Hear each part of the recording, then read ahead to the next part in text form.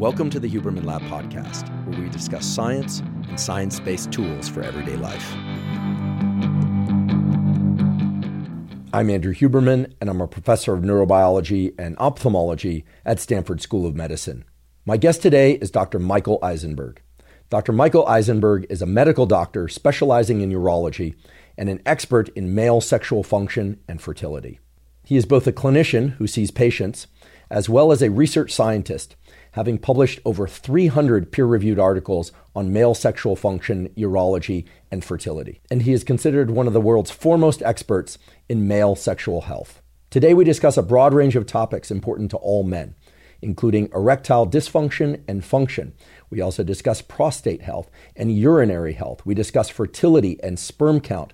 We discuss even topics seemingly esoteric, such as why penile lengths are actually increasing over time while sperm counts seem to be decreasing. Today, you'll also learn some very interesting surprises, such as the fact that a very, very small percentage of erectile dysfunction actually stems from hormone dysfunction. Rather, the vast majority of erectile dysfunction stems from issues that are either vascular, that is related to blood flow, or neural. And today, you'll learn about a large variety of treatments for erectile dysfunction. Dr. Eisenberg also dispels a lot of common myths that you hear out there, both on the internet and in popular culture, that relate to male sexual health and function. By the end of today's episode, I assure you that you will have a thorough understanding of what male sexual health is, how it relates to other aspects of health, and how to think about treating, maintaining, and improving all aspects of male sexual health, fertility, and function. Before we begin, I'd like to emphasize that this podcast is separate from my teaching and research roles at Stanford. It is, however, part of my desire and effort to bring zero cost to consumer information about science and science-related tools to the general public. In keeping with that theme, I'd like to thank the sponsors of today's podcast. Our first sponsor is Element. Element is an electrolyte drink with everything you need and nothing you don't. That means plenty of salt, magnesium, and potassium, the so-called electrolytes, and no sugar. Now, salt, magnesium, and potassium are critical to the function of all the cells in your body, in particular to the function of your nerve cells, also called neurons. In fact, in order for your neurons to function properly, all three electrolytes need to be present in the proper ratios.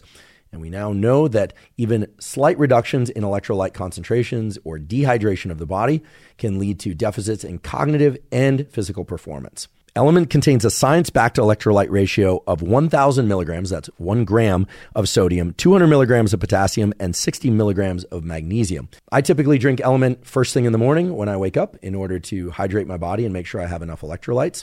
And while I do any kind of physical training and after physical training as well, especially if I've been sweating a lot. If you'd like to try Element, you can go to Drink Element, that's lmnt.com/Huberman to claim a free Element sample pack with your purchase. Again, that's Drink Element, lmnt.com/Huberman.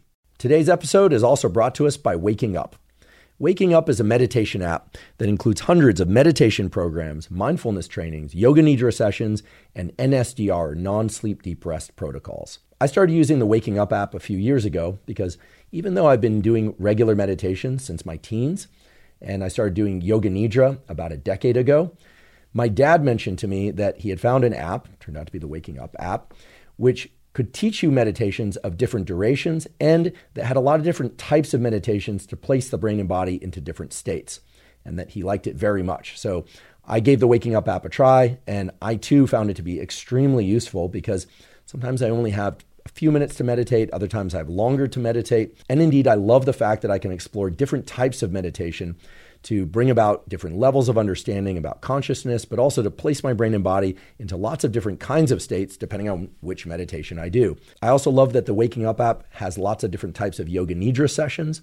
For those of you who don't know, yoga nidra is a process of lying very still but keeping an active mind. It's very different than most meditations, and there's excellent scientific data to show that yoga nidra and something similar to it, called non-sleep deep rest or NSDR, can greatly restore levels of cognitive and physical energy, even with just a short 10-minute session. If you'd like to try the Waking Up app, you can go to wakingup.com/Huberman and access a free 30-day trial. Again, that's wakingup.com/Huberman to access a free 30-day trial. And now for my discussion with Dr. Michael Eisenberg. Dr. Eisenberg, welcome. Thank you. Good to be here. I've been looking forward to talking to you for a long time because these days we hear a lot about the diminishing quality of sperm, which in some ways seems to be tacked to the conversation about diminishing quality of environment, people, intelligence. There's a lot woven into this statement that sperm quality is declining. Mm-hmm. And some of it, I think people assume is related to environmental changes. Some of it, I think people assume are related to changes in behaviors. So maybe less exercise, less sunlight, who knows? Mm-hmm. Hopefully you'll tell us what's really going on. But the first question I have is sperm quality actually declining? And regardless, what is sperm quality? Yeah, great question. So I think it's very controversial, I think, as your question alludes to. So I think we'll start by just talking about what sperm quality is and why it's important. So for reproduction, as you've covered on the podcast before, a man makes semen, and that has sperm in it. And so when we're talking clinically about a semen analysis, there's a few things we look at. We look at the amount of ejaculate semen that comes out. We look at the sperm, how many there are. We look at their motility or movement. We look at their morphology or shape. There's some more advanced testing that's done in rare cases, looking at fragmentation of DNA, for example, or there's some newer tests looking at epigenetic profiles of sperm. But essentially, these are all markers of fertility. So fertility in itself is a team sport, right? So it's hard to, label a man as fertile or not fertile without knowing about his partner. But nevertheless, based on these different parameters, we try and quantify how likely a man is to be able to achieve a pregnancy. So the World Health Organization every decade or so looks over the existing literature and defines these different cut points of what's normal or what's subfertile for those levels. So that's sort of the backdrop of what semen is and how these tests are done, or what these tests represent. Now the question of whether they've declined over time has been a question for a number of years. There was a landmark paper in the early 90s by Carlson and a group in Denmark that showed this temporal decline over the last 50 years from that time point. And so what the investigators had done is looked over the literature for studies that reported semen quality around the world and noted that the quality in the earliest studies, like in kind of the mid 20th century, were here, and then over time they had sort of declined, the more recent studies. Now that study was very controversial. There was questions about weighting from different studies, because you can imagine there's not a lot of early studies, so putting a lot more importance on those rather than some of the later ones.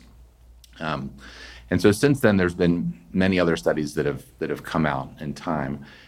And even today, it remains very controversial. I think, if I were to say that I believe there's a decline, some of my colleagues and friends would be very upset with me. If I say I don't believe it, some of my colleagues and friends would be very upset with me. So I would say that, my opinion really varies based on whose paper I've read. And there's some very convincing, studies on each side of it. There, most recently, just in the last year or so, there was a meta-analysis of, tens of thousands of men where they looked at, again, a host of these studies over the last number of decades all around the globe. So prior studies had really just focused on the Western hemisphere, Western countries, because there was more data from that. But more recently, we've gotten a lot of data from Africa, from Asian countries as well. And those also support this decline. So, one of the counter arguments to why we're seeing that is just sort of an evolution of techniques over time. So that's one of the sort of the popular questions about whether there's really a true decline. I think, as you're alluding to, why there would be a decline is also, unknown. But you've sort of labeled, perfectly the kind of most common hypotheses. So whether there's some environmental exposures, right? A lot of things have changed over the last 50 years. And I think, chemical exposure is certainly one of those. And there have been some fairly convincing, preclinical studies, so, mostly done in animals, that show that like exposure to different chemicals, phthalates, or BPA, other things, may actually harm, reproductive function for men and for women as well.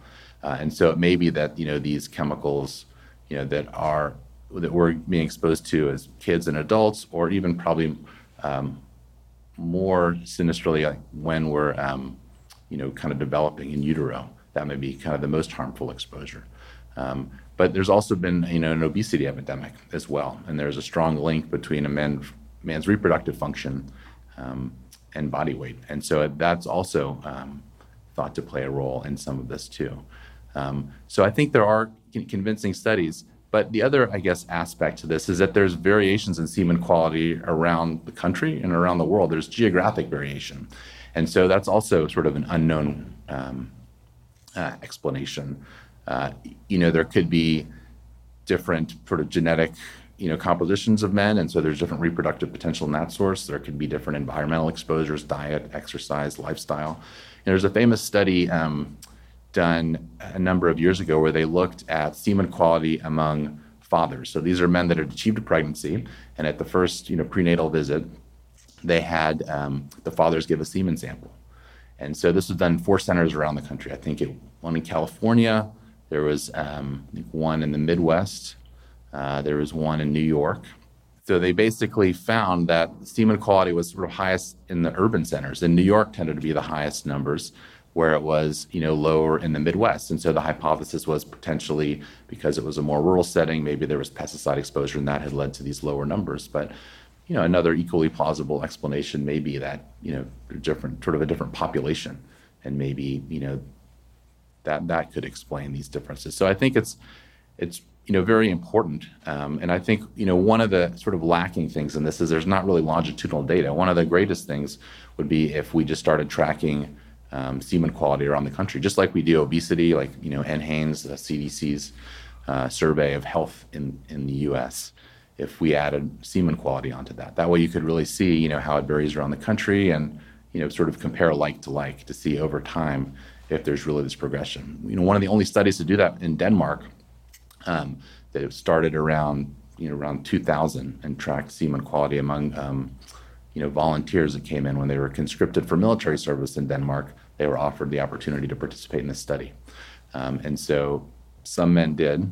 And what they found is actually that semen quality was fairly uniform over about 20 years where they had data. But sort of another very interesting part of that study is that only about a quarter of those men had normal semen quality. So it was sort of very concerning. It was, I guess, reassuring that it wasn't further declining, but very concerning that only a quarter of Danish men had, normal semen quality. And they're one of the, I think, thought leaders in this field, just because sort of a reproductive crisis there. You mentioned that some of this apparent decline in semen quality might be related to the fact that the tools to measure semen quality are getting better and better. And that would make sense if, for instance, one is just looking at total volume, morphology, which means shape. I should have clarified that. How many forwardly motile sperm there are, and then also adding in, a very sensitive measure such as DNA fragmentation. Essentially, as the instruments get finer and finer, you discover more and more details. And if you are rating quality along a number of different dimensions, then it would make sense that those would tier out into different levels. So if one were to simply ask 4 couples who want to get pregnant, and assuming that egg quality is not the issue, what percentage of failures to achieve successful pregnancy are the consequence of deficient sperm, deficient in any way? Mm-hmm. And is that number increasing over time? Yeah. So I think that's really key. I think when couples think about fertility, usually it's thought of as a female problem. And I think there's just historic reasons for that. If you look at data in the U.S., when couples do seek care for fertility, the man is bypassed probably a third of the time, even though when you look at the reasons for infertility, man contributes probably half of the time to infertility. So I think there's a half, yeah. So I think there's a huge need just to understand and evaluate the man. And one of the reasons for this, I think, is that, one of the main treatments for infertility in the U.S. is IVF, which is very powerful. I think one of the, greatest marvels of medicine in probably the last, quarter century is our ability to mix a sperm and egg in a dish and create a life. It's really remarkable. But because it now takes just a single sperm, through something called intracytoplasmic sperm injection, where you can inject one egg or one sperm into an egg, the bar has gone down dramatically. For couples just trying without, any assistance, probably need 20 to 40 million moving sperm. But now with, these remarkable techniques, you just need one sperm.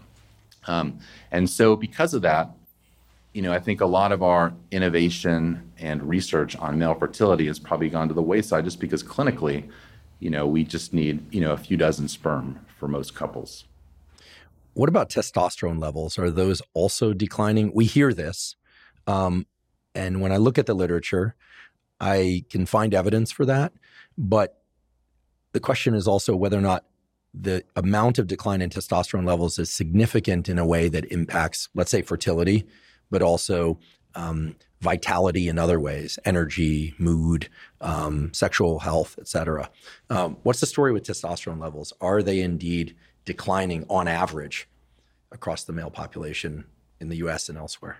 I think there is pretty convincing evidence that that is happening. And I think the reason for that, again, is probably not certain. But, there have been, some pretty nicely designed cohort studies where they recruited, men in the 2000s, the 90s, the 80s. And you can see that depending on when these men are recruited, just, matching age for age, these testosterone levels tend to be lower.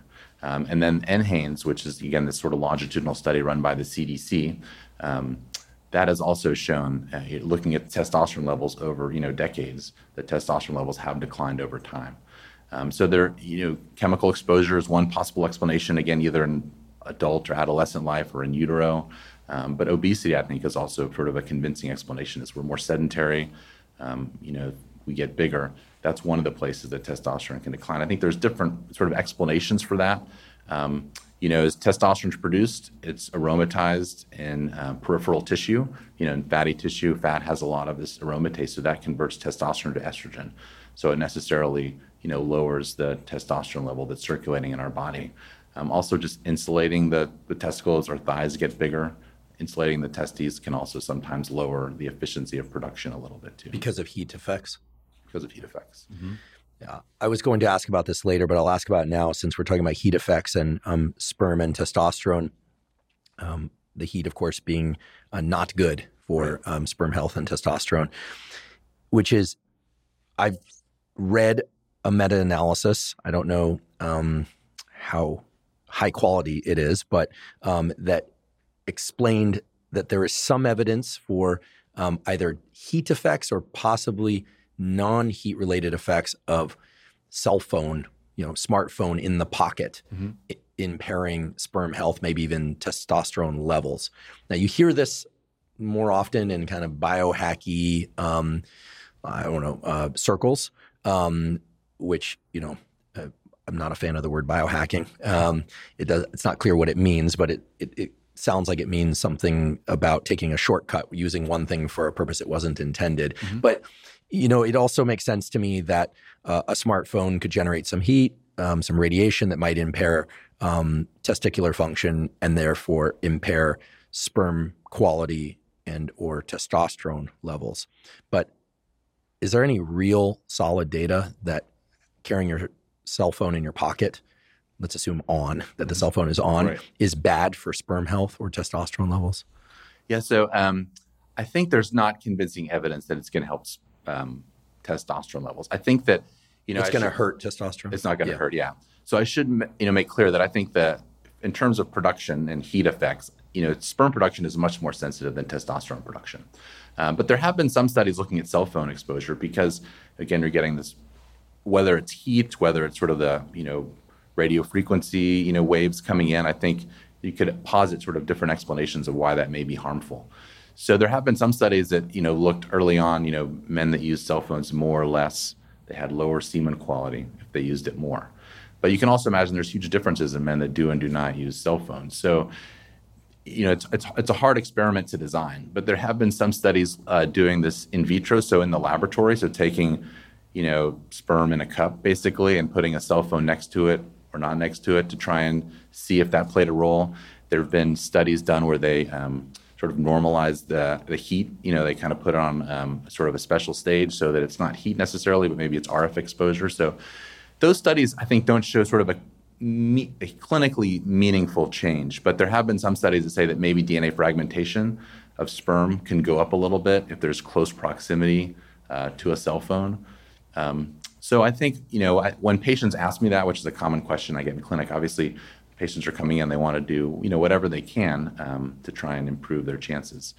So I think generally, the data is not convincing. But, if it's easy enough, certainly to be aware of it, I think putting a laptop on a desk rather than in your lap, I think for heat exposure is probably the biggest thing that we want to minimize.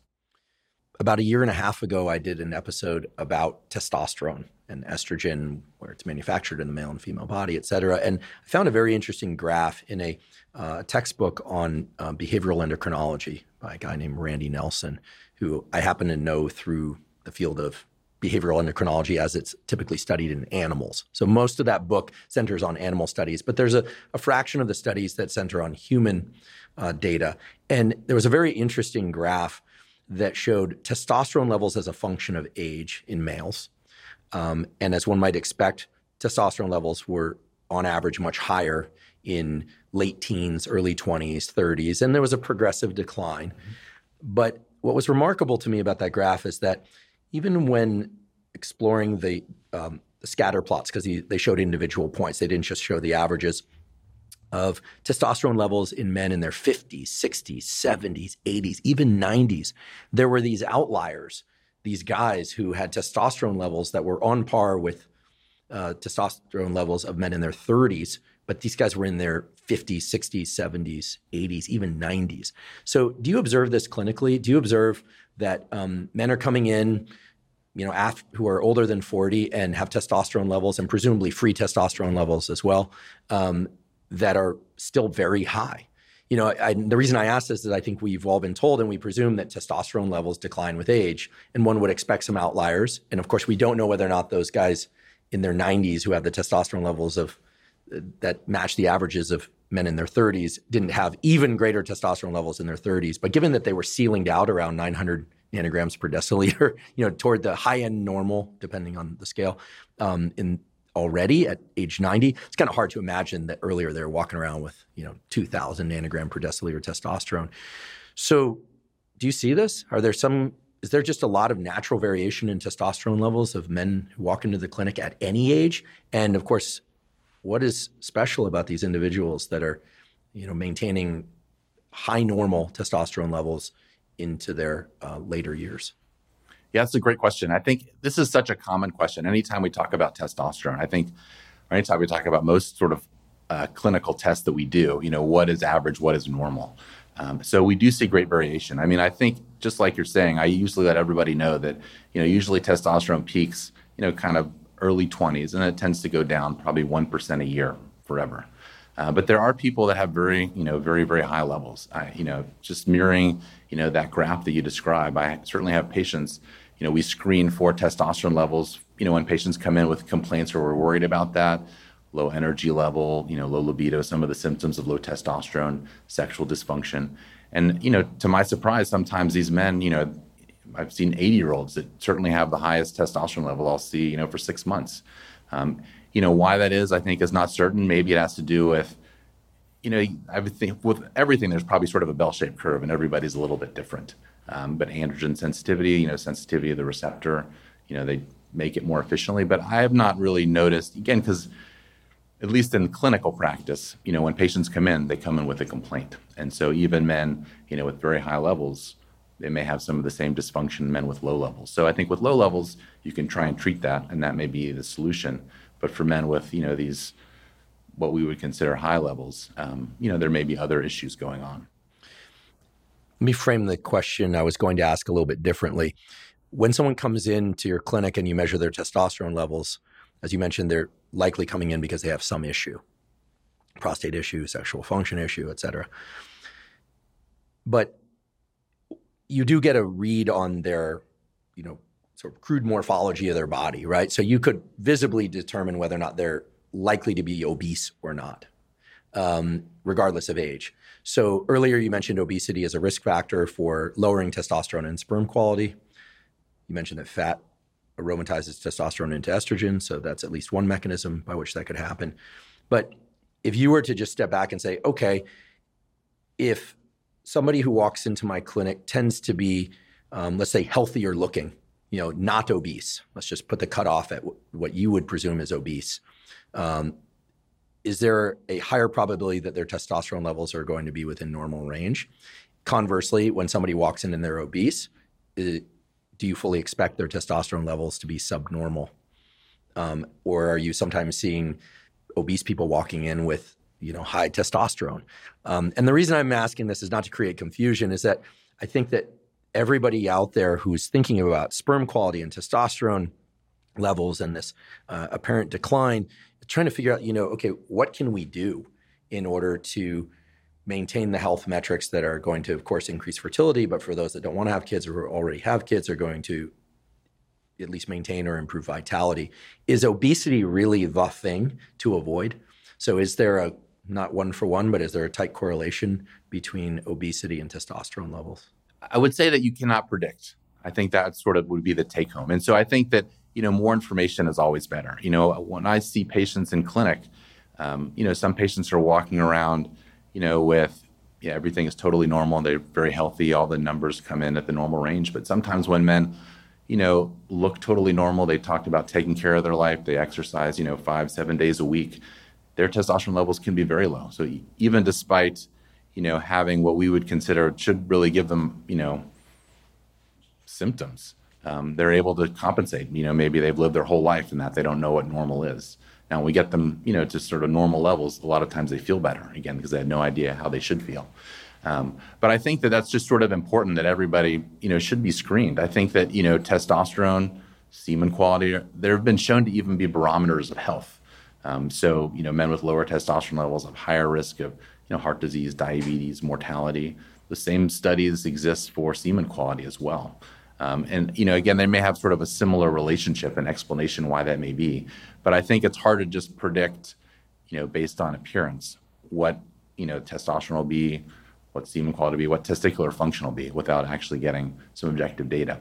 And actually, if you look at the trend of semen quality decline over time, kind of getting back to some of those earlier points you're making, if you were to overlay that on the known association between obesity, its effects on semen quality, that actually doesn't explain the whole decline, because the purported decline in semen quality is about 50%. But if you were to say, well, what would we expect if, we look at, because we were able to track exactly how much fatter we are now than we used to be, that actually only explains about a 10% decline. So I think there is, to your point, something more. And it is not something that you can just identify by eye. What are the do's and don'ts as it relates to, I don't want to use the word optimizing. It's gotten me into trouble before because the word optimize or optimal suggests that there's a perfect number that one should all attain, if possible. But in reality, optimal is a day-to-day thing, at least. But what should people avoid in order to get their sperm quality as high as possible, their testosterone level? Again, here I will have to be careful. I don't want to say as high as possible because some people might not want excessive androgen. But at the high end of normal, perhaps would be the ideal for many people. What should people do? What should they avoid? And here I'm setting aside any prescription clinical treatments that, such as testosterone injections or things like chorionic gonadotropin, human chorionic gonadotropin, things that we can talk about a little bit later. But what should every male be doing in order to optimize these health parameters? Yeah, so I think that there are some risk factors that we do. Like we'll start with semen quality. So we talked about heat. I think that's a big one. So like hot tubs, saunas, try and avoid those. Some light data on seat warmers. Anytime we kind of get this external heat source to the scrotum. The testicles are outside the body because they need to be a little cooler. So anything that warms them up can certainly be a problem. Could I just briefly interrupt there to ask? We've done episodes on sauna and some of the health benefits of sauna. Is it sufficient for somebody to bring in a cold pack to the sauna and put that up in their groin? I actually have suggested that. That's actually what I do when I go into the sauna. And I have suggested this on podcasts, not just for people who are trying to conceive, because it seems like heat, as you mentioned, is bad for sperm, not quite as bad for testosterone levels.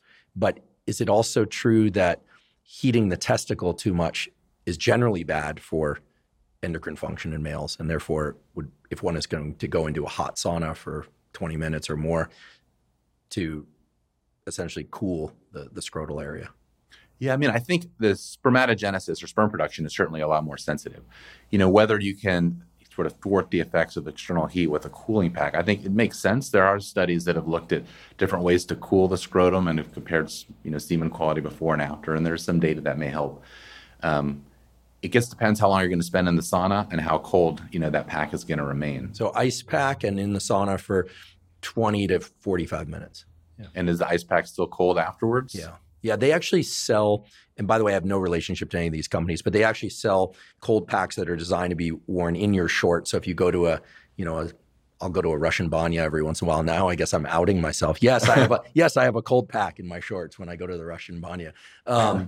But they have a sort of an insulation so that the very cold surface is cold enough, but it's not right up in contact with the scrotal skin, because that could get I want to make a bad joke and say it could get sticky, that situation. You don't want it being so cold that it actually would stick to the skin, and then it could potentially damage the skin when you try and remove the cold pack. So it has a thin insulating layer. That's essentially what it is. Yeah. I mean, frostbite to the scrotum is not theoretical. It can certainly happen. So you do want to be careful. Yeah. So, I mean, in theory, that should be adequate to sort of, to decrease the risk of that particular effect. I keep coming back to health, how important that is to maintain, adequate sperm production, because I think these two are very linked. There have been studies that show that men with more comorbid conditions, so obesity, hypertension, hyperlipidemia, as these sort of stack up, we see a decline in testicular function, so lower testosterone levels and lower sperm quality. So I think, taking ownership of your health, I think, is important as well. A lot of times, fertility tends to be one of the first touch points that some men have with healthcare, because generally what brings men to the doctor, it's usually pain or, kind of a problem. So, if men are in their 20s and 30s getting ready to start a family, or 40s in some cases, sometimes they haven't, seen a primary care doctor. So some of these things, some of this relationship has not been established yet. So I think, thinking about ways to start that, I think, would be important too. And then I know you don't want to talk about testosterone, but testosterone is actually a fairly common problem that we see in fertility clinics. I would say that estimates say maybe about 1 in 20 infertile men are that way because of testosterone. So I think when people get testosterone from different places, and hopefully whatever provider you're getting it from tells you that one of the side effects of this is lower sperm production. It's actually been tested as a contraceptive, and with some other agents, it can actually be fairly effective. So we just want to make sure that, if men are starting testosterone, they're doing it for the right reasons and they're doing it safely. I think you're talking about testosterone replacement therapy. Although, as we were talking about before we started recording, I am really on a push now to rename what people call TRT, testosterone replacement therapy, because indeed some people have low testosterone and need it replaced, the R in TRT. But I think what you're referring to, if I'm not mistaken, is that there are probably millions of young men and older men taking exogenous testosterone, injections, creams, pills, pellets, any number, nasal sprays now, any number of different routes of delivery of exogenous testosterone, and that dramatically reduces one's endogenous testosterone production and dramatically reduces one's sperm count and maybe even quality. We'll maybe talk about this a little bit later, but maybe even I've been told that it can perhaps introduce a DNA fragmentation within the remaining viable sperm as well. So do I have that correct? You're saying that you see 1 in 20 men have issues with fertility because they are taking testosterone. Right. So their testosterone levels presumably are going to be high-end normal or more, but they are doing presumably not testosterone replacement therapy, but they're doing what I call testosterone augmentation therapy, meaning they were somewhere in the 300 to 900 nanograms per deciliter range, but decided to start taking testosterone anyway, and then their sperm count essentially diminishes to nil or close to it. In some cases, yeah. So, I think there's various reasons that you would take testosterone. I think, some people have been treated, years ago, and so they do need to replace testosterone, but some people do it for augmentation. I just usually say testosterone therapy, just so it sort of you kill the R. I like that. That's better than the TAT, which doesn't sound very good. Okay, just testosterone therapy. Yeah. Okay. But if you had, for example, if we take 100 of my infertile patients that come in to see me in clinic, at least 5 of those men will be infertile because they're on testosterone therapy. And some of them do, have that suspicion. They say, I'm going to level with you. This is why my levels are probably low. But a lot of men were not told that, when they started therapy. So I think certainly for reproductive age men, that's a very important conversation to have, because there can be some other, ways that we kind of maintain sperm production. I think sperm cryopreservation is a good option for these men as well. Or there may be other therapies they can think about just because of reproductive toxicity. What about HCG, human chorionic gonadotropin. I hear about a lot of people who go on testosterone therapy who take HCG every other day or so. Typically the dosages that I hear about, because people write to me about this stuff all the time, really, it's one of the most commonly asked questions. I get many questions about many topics, but I would say a full 10 to 20% of them are about penises or testosterone. Those are perfect then. Right, exactly.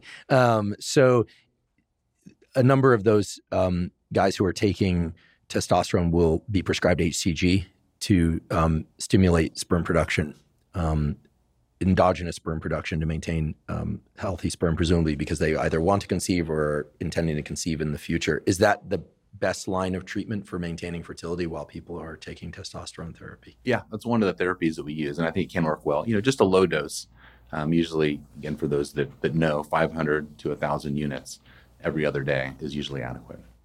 I'd like to take a quick break and acknowledge one of our sponsors, Athletic Greens. Athletic Greens, now called AG1, is a vitamin mineral probiotic drink that covers all of your foundational nutritional needs.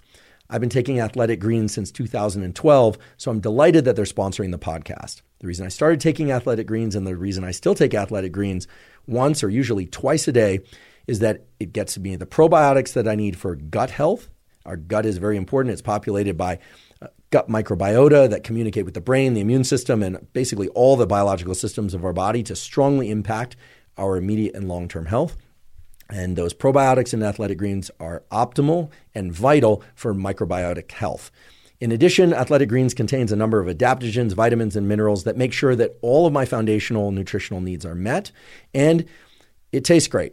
If you'd like to try Athletic Greens, you can go to athleticgreens.com/Huberman, and they'll give you 5 free travel packs that make it really easy to mix up Athletic Greens while you're on the road, in the car, on the plane, etc.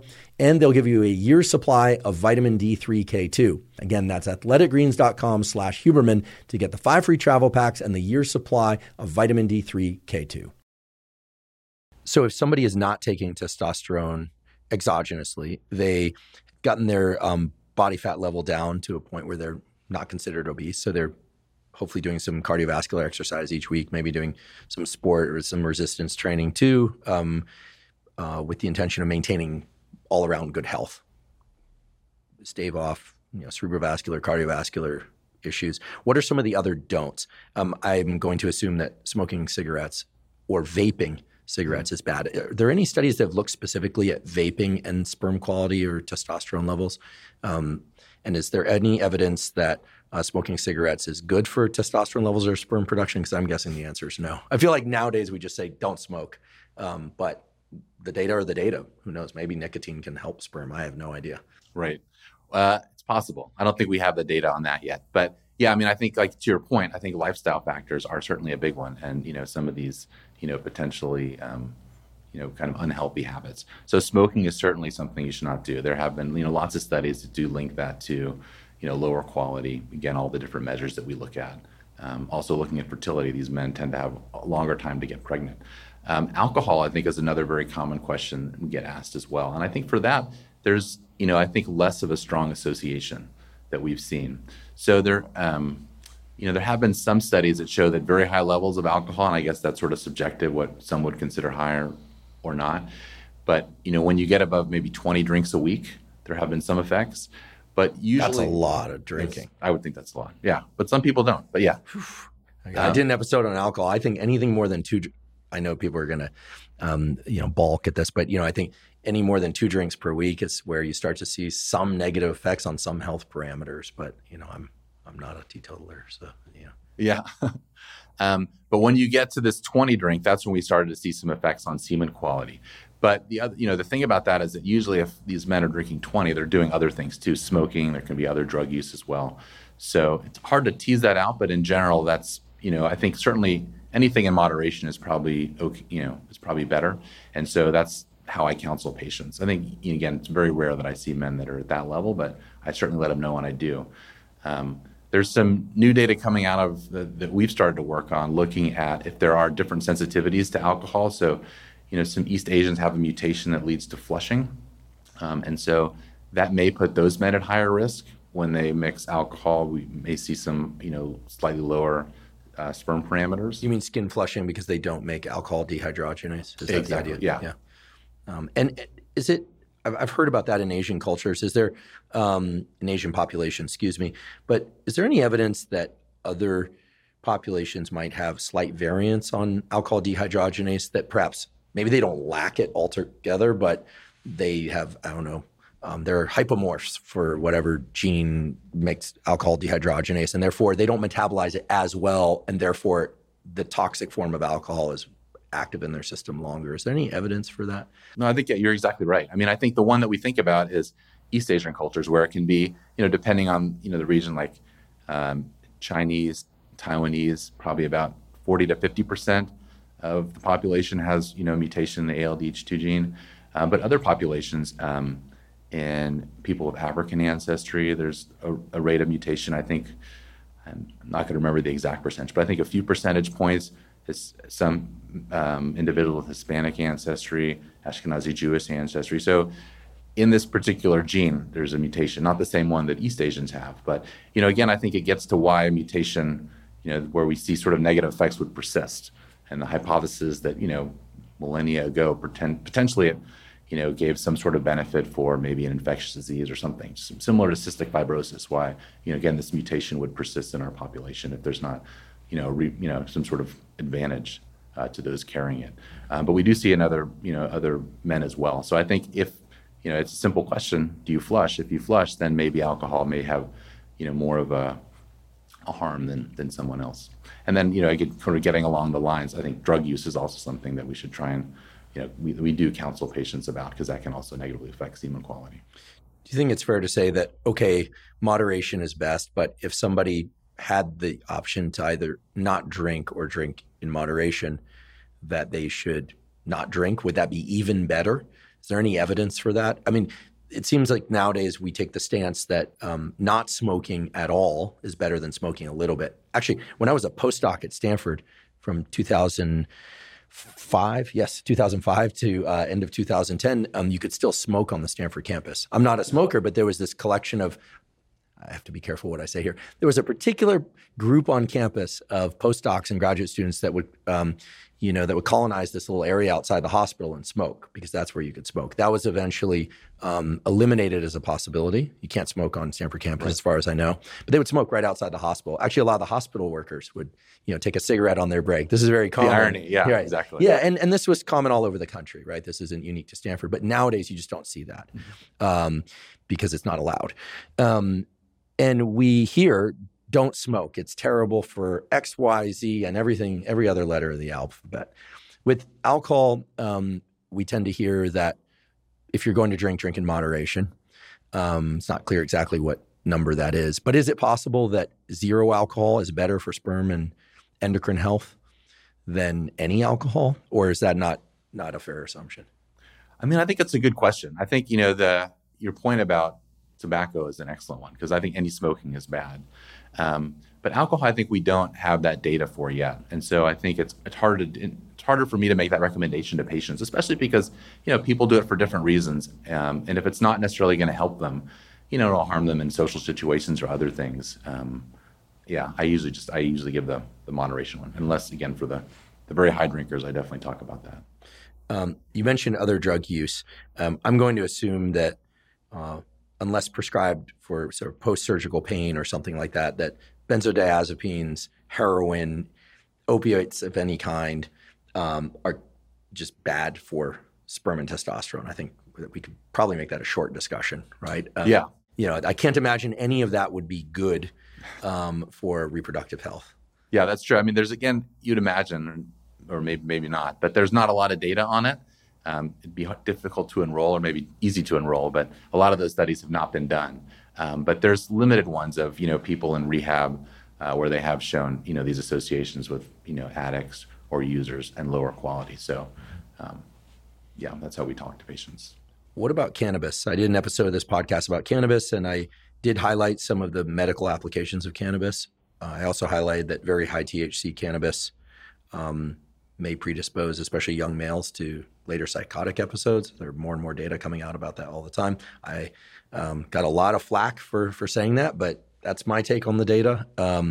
And I'm I know a lot of people use cannabis recreationally and in a kind of pseudo-therapeutic way. I say pseudo-therapeutic because I think a lot of people use cannabis to manage their anxiety and as an alternative to alcohol for a number of reasons.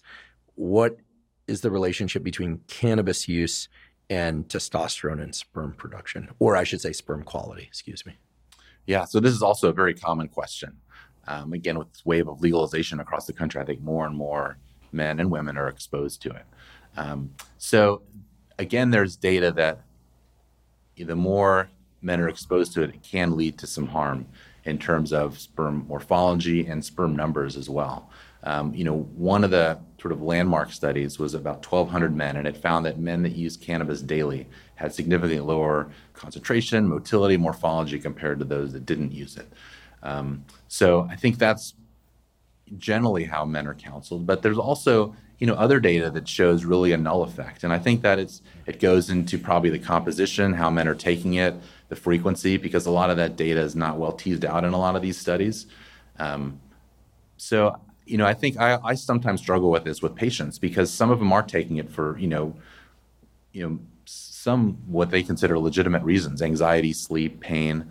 And if there's not sort of very convincing evidence that it's going to help, and they're taking it maybe lower than the threshold where I know that there's good data that'll cause harm, I guess I try and be sort of honest about where we are. But I think with a lot of things related to sperm, I think our level of evidence is not great. Are there any common over-the-counter medications that can negatively impact sperm quality and or testosterone? Things like non-steroid anti-inflammatory drugs, Tylenol, Advil type stuff, ibuprofen, acetaminophen, things of that sort that I and others might not be aware of. I'm not probing for anything in particular here. I know that a lot of over-the-counter drugs have effects that we're just simply not aware of. Yeah, I think we probably need more data, but I think currently we think all those are safe. I'm curious about the pituitary gland. As many of the listeners of this podcast already know, is a gland that receives signals from the brain. The gland sits near the roof of the mouth. I think that's fair. And releases critical hormones into the bloodstream that control the output of testosterone from the testes as well as output of hormones from other glands. I know a number of people end up playing sports like football or rugby or even lacrosse or even soccer. I've read there are data on this. They're heading the soccer ball quite a lot, or martial arts, or they get a head injury at some point. And I certainly hear a lot from people who played these high contact sports and then, to their surprise, later they have diminished testosterone levels. I also work with a number of military groups that talk about this, that they leave and maybe it's from combat-related stress, et cetera, but they wonder whether or not there's any traumatic head injury or maybe pituitary injury-related impairment to the reproductive axis that includes brain, pituitary, and the testes. Do you see that? And if somebody played a contact sport, in particular a contact sport where the head was hit or they were hitting things with their head often, or if they have a TBI or had a TBI, that their reproductive health can be impaired. That's fascinating. I have not. I think it's interesting. I guess what the pituitary does. You've obviously covered this before, but it does go to a lot of our therapies. For your listeners, the pituitary produces two hormones, LH, luteinizing hormone, and FSH, follicle stimulating hormone, which then stimulates the testicle. So the luteinizing hormone stimulates the Leydig cells to make testosterone, and then the follicle stimulating hormone, or FSH, stimulates sperm production. So both of those are very key, in terms of production. And interestingly, when exogenous testosterone is used, it shuts down that axis, as you know. So we get less of these gonadotropins, this LH, FSH, to stimulate the testicle. And the other sort of reason that sperm production is lost with exogenous testosterone use is actually the intertesticular testosterone is much higher than serum levels. So, our serum levels are, between 300 and 900 nanograms per deciliter on average. But in the testicle, are probably tenfold higher at least. So when men are given exogenous testosterone and they're not producing their own, the levels of testosterone in the testicle, which are necessary for sperm production, are much, much lower. But it's interesting because I think I'm not aware of sort of how traumatic injuries would do that. Okay. That's good to know. I'm curious about the non-endocrine, non-chemical effects on sperm quality and testosterone levels. So here I'm thinking about a bunch of news stories we heard a few years ago about how bicycle seat pressure on the prostate, or maybe it was other portions of the, maybe it was the nerves running to the penis itself, or surrounding areas, maybe it was pelvic floor related, and somehow, you'll tell us, I'm sure, was impairing sexual function. Was it impairing sexual function in any way by impairing testosterone levels, cutting off blood flow to the testes? And here, perhaps the most important thing to ask straight off is riding a bicycle bad for male reproductive health and sexual health? Yeah, these are great questions. These, again, living in the Bay Area, working in the Bay Area, cycling is very, very popular. So these are questions that I get a lot. So I think, in general, like we talked about before, anything that's good for your heart, it's going to be good for fertility. So good diet and exercise, maintaining good body weight. And so I always try and encourage physical fitness. I think that's important. But, it may be possible that some particular activities may put men at more risk. So I think cycling could be one of them, but it would sort of depend on exactly why we think that may be a problem. So I guess the theory is heat. If you're in the saddle for a long time, for these prolonged, rides that men take, on weekends, hours, that maybe if there's too much heat exposure, that may be the mechanism where sperm production would decline. So there have been some studies that say maybe 5 hours a week would be, that may be too much. So if you're above that level, the sperm counts are shown to be lower. If you're less than that, that may be okay. So when I talk to patients about it, I try and just encourage them to, stand up in the saddle, to try and, again, sort of air things out, to try and dissipate heat, if that's the mechanism we're going to think. Regarding sexual dysfunction, that is thought to be pressure, as you're alluding to. So, the way that the saddle is configured, ideally all the pressure is put on our ischial tuberosities, or our sit bones. That's what I'm sitting on now. But on the saddle, there's obviously kind of the rigid nose. And if there's too much pressure on that actually squeezes between the ischial tuberosities, where, the main blood flow to the penis goes and the main nerve supply is too. And so if there's compression on this, you get this sort of lack of blood flow or ischemia, and you can get a neuropraxia as well if you crush these nerves. And so that over time can lead to problems. So, some patients will say that, after I cycle, things are numb down there for 30 minutes or a day, or I don't get erections for that sort of same amount of time. Or sometimes, men just sort of, ride through it. And hopefully things come back in a day or two. So that could be the mechanism. There are some saddles that, hopefully will be a little safer. And, I think that this sort of first was noted probably around the 2000 or so. And there was a big redesign in terms of saddles to try and make them a little bit more, anatomically correct, to try and minimize some of this. And there's, cycle fit that can be done, or saddle fit rather, that can be done at some of the cycling shops to try and, look at your body position, look at your size, and try and find a saddle that's safer.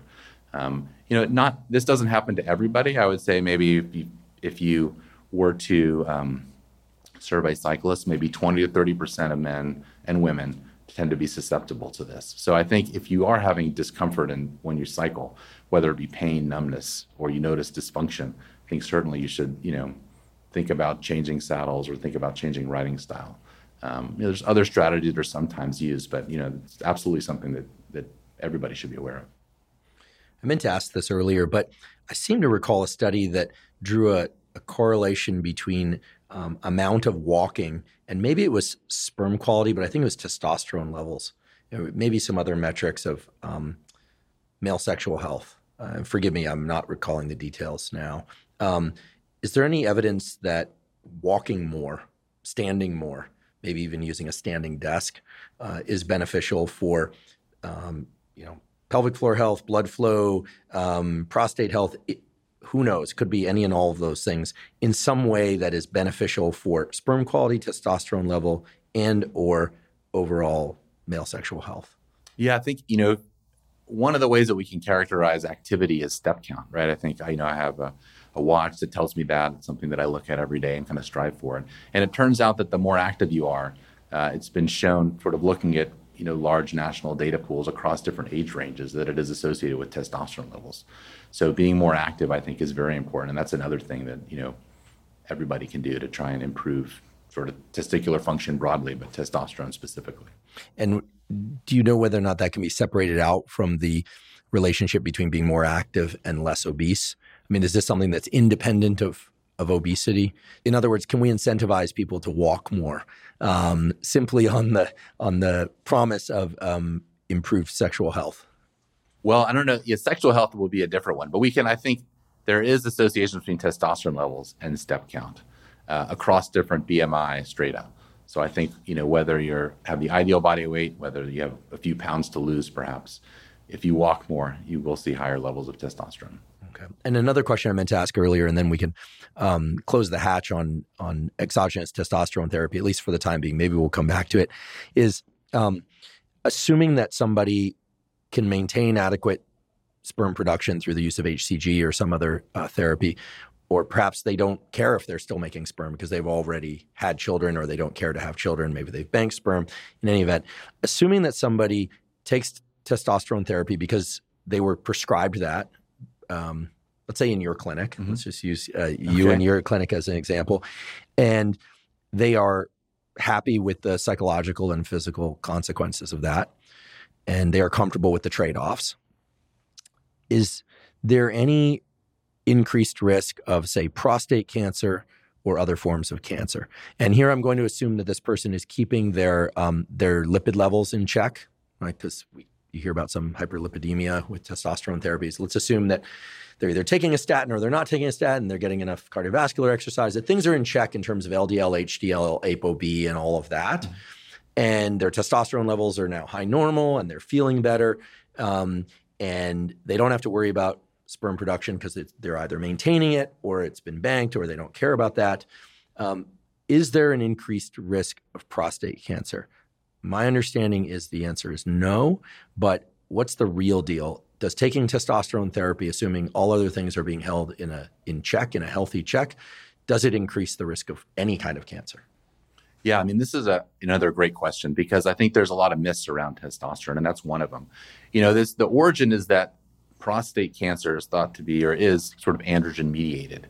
One of the Nobel Prizes, again, decades ago was awarded because it was found that when we lowered a man's testosterone, the prostate cancer would regress dramatically. So that put that association between testosterone and prostate cancer.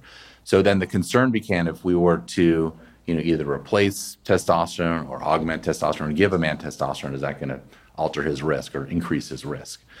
So I think we have pretty convincing data that that's not the case. There's lots of longitudinal data spanning decades where if a man is given testosterone, it doesn't change his risk.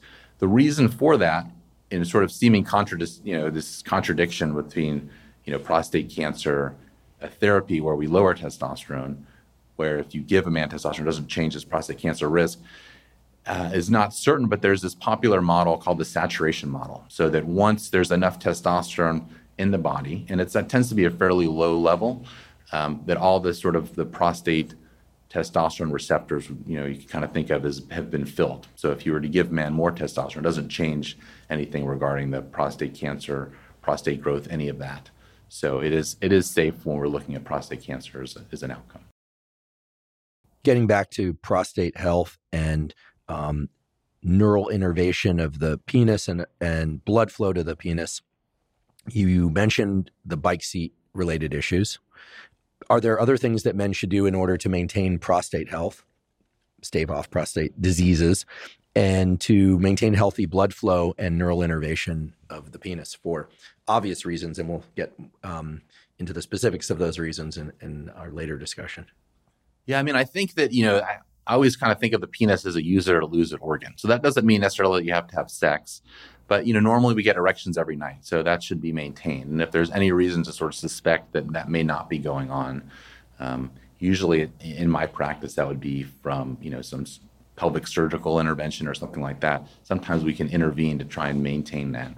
You're talking about spontaneous erections during sleep. Right. So, short of assigning one's partner to check frequency and tumescence, what is the way that men would know that that's happening? Are you talking about waking up with an erection? Is that requisite for knowing that nocturnal erections are occurring? Well, I think you kind of caught me. I think that's a good question. So I think a lot of times you won't know, but I think if you have sort of normal response, when either by yourself, with a partner, I think that generally means that you are going to get normal erections. So I guess when I say use it or lose it, it doesn't mean necessarily that the man has to stimulate himself or kind of make sure that he does have, adequate function, because usually most of that normal function just occurs, with this nocturnal penile tumescence, which we all get. I think sometimes men do notice when they wake up at night. Sometimes in the morning you wake up with an erection and men notice that. But the absence of that doesn't mean it's not happening. It likely is. Just, most people sleep through it, which is normal. Otherwise, men would never get any sleep because it happens many, many times a night. So I think, again, if you're not having normal function, I think that's something you should probably see, a physician about. And then same for like urinary function. I think if it bothers you, if there's, if you're waking up at night, if you have to go to the bathroom often, if your stream is getting weaker, those are all sort of complaints that we hear about. What is often? My understanding is that it's normal to wake up perhaps once during the night to urinate.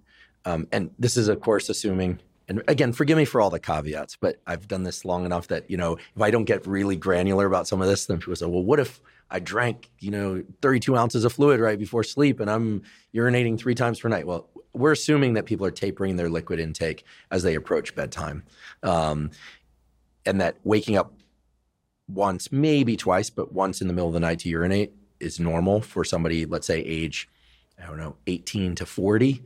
And maybe from 40 to 100, that number might be in the 1 to 2 times per night. Is that about right? Yeah, I think once a night, is normal for most men. And then I think, if things start to bother you, I think you could certainly see somebody, but it's hard to get better than once or twice a night, for most men.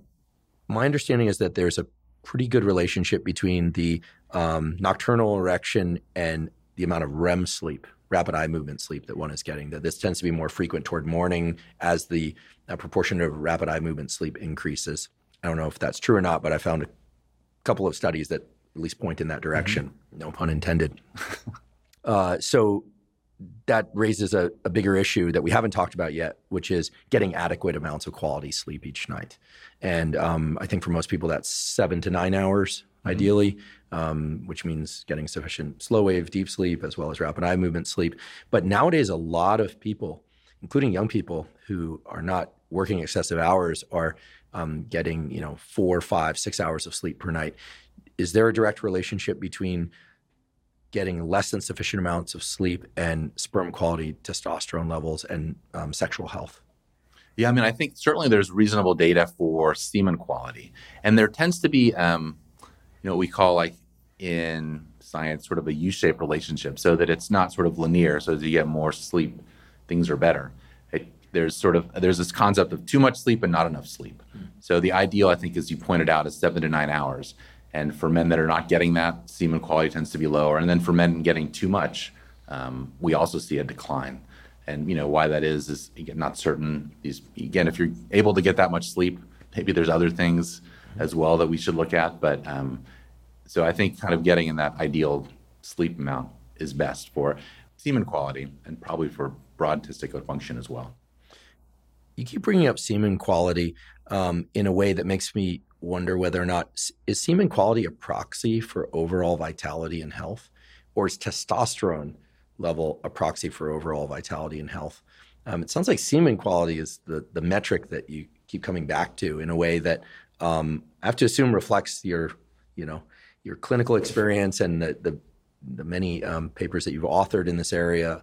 I think for people that hear semen quality and who are not interested in conceiving children now, or who are, which of course could include people who've already had children or who don't want children, semen quality sounds like something that relates to fertility. But is semen quality something that is a good goal for those who are interested in overall male vitality and health? Is it one of the better metrics of overall male vitality and health?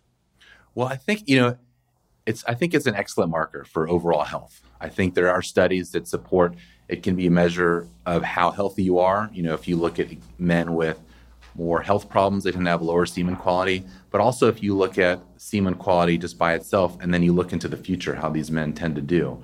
If they have higher semen quality, they tend to live longer, need to go to the doctor less, lower rates of cancer. So I think there's a lot of different ways that semen quality may be a good barometer of health. Why that link exists, I think is not known, but there's lots of theories. So one is that, probably about 10% of the male genome is devoted to reproduction. And so it makes sense, given that we only have about, 24,000 genes in the body, that there's a lot of, overlap. So one gene that plays a role in reproduction may play a role in, the cardiovascular system or the neurological system. And so if we get the first, sort of sign that reproduction is not perfect, there may be some other health consequences down the line. Another sort of hypothesis is that, again, sort of going along this line, that reproduction is one of the first things that we see, is that, gestation is sort of very critical to our, existence, right? Perturbations to that system have prolonged, effects. So the so-called sort of developmental origin of adult disease, or the Barker hypothesis. And so we know that, premature children have higher risk of cardiovascular disease. There have been studies to show that. But we also know that, these gestational effects can also play out on reproductive function too. So that also may be kind of a link, sort of early seeding of reproductive function. And then that's maybe the first marker that we're going to have for other health effects later on. There are also just sort of inherent sort of similarities between reproduction and some other sort of social effects. So, kind of one sort of confounding factor when we're looking at some of these studies I talked about, looking at mortality, for example, and semen quality, is that, there's sort of factors that necessarily involve reproduction. So your children and having a partner. And having a partner prolongs life. Having kids prolong life, even though it feels like kids are killing you. If you look at studies, men with kids tend to live longer. So that's another possible explanation. But I think, really sort of this health, link between fertility, I think is sort of a powerful one. So I do think it should be a barometer. I think that, it should be a sort of, when I've given lectures on this, I call it the sixth vital sign. I think it's something that we should probably check, because if there is, sort of lower levels, that may tell us about something else going on. When men come in for infertility evaluations, a lot of times we do diagnose, these new medical problems. Sometimes we diagnose cancer, sort of alluding to some of the questions you've asked, diabetes, and some other, very significant genetic conditions as well. And, the first way that we would identify it is reproductive failure, because their sperm counts are low, and other things. So it is something I think that it's very important, I think, for people to realize, and it would be great, I think, another, I think, advantage to like the Centers for Disease Control, for example, to start tracking it. Would it be a good idea for males in their 20s and 30s to get a sperm analysis, just to have a baseline? I confess I'm 47 now. One thing I wish I had done in my 20s was to get my blood hormone profiles and lipid profiles done when I was in my teens and 20s, because I'd have something to compare to. I started doing that in my mid-30s, and I'm so glad I did, because I can now compare to my mid-30s levels. I started including sperm analysis about 8 years ago with the intention of freezing sperm, and did that because I was also reading at that time about the increased risk of autism in offspring of males older than 40, something that I really would like your take on. But it seems like it's inexpensive enough to do a sperm analysis. I think now people can get it done at home. They have mail kits, although I don't understand how the motility could be maintained if you're mailing your sperm back at room temperature, or it's heading through the post office. Now everyone's imagining all these sperm traveling through the postal service. They're out there, folks. Yeah, what are your thoughts? Should people invest I think it was a couple $100 to get a sperm analysis, more costly to get the DNA fragmentation, then you get up into the low thousands. But if people have the disposable income, is it a good idea for them to do? I mean, I think it's a worthwhile test. I think more information is always good. I think sort of one of the same reasons that, you're talking about checking like lipid levels, or we tell, men and women to get blood pressure checked. I think, getting that sort of early health indicator, I think can be important. I think, going back to not knowing exactly why semen quality is telling us about health, what the exact link may be, means that if somebody is coming in with a low sperm count or completely absent sperm count, it's hard to know exactly how to counsel that person, other than there may be reproductive difficulties. But I think just as sort of a marker for reproductive potential, I think it's useful. And like you said, I think it's become a lot easier. One of the sort of innovations in the space, and as somebody that, is in the reproductive world, I think it's just really great to see sort of this influx in capital and new companies coming in that trying to just decrease the barrier to, getting a semen test. It used to be you have to go to a lab, schedule an appointment. Sometimes they would send you to a bathroom, which can be uncomfortable, because people are doing, what people do in a bathroom just next to you while you're trying to collect. They would send them into in a common space bathroom. They wouldn't even give them the quiet room with the red light, which is right. What I hear they do now. Yeah. Some of them do have video. So there are some higher level. Oh, I didn't even mean videos. I think that, okay, yes, I've done this. I'll just say, I'm trying to normalize things related to all aspects of mental health, physical health. I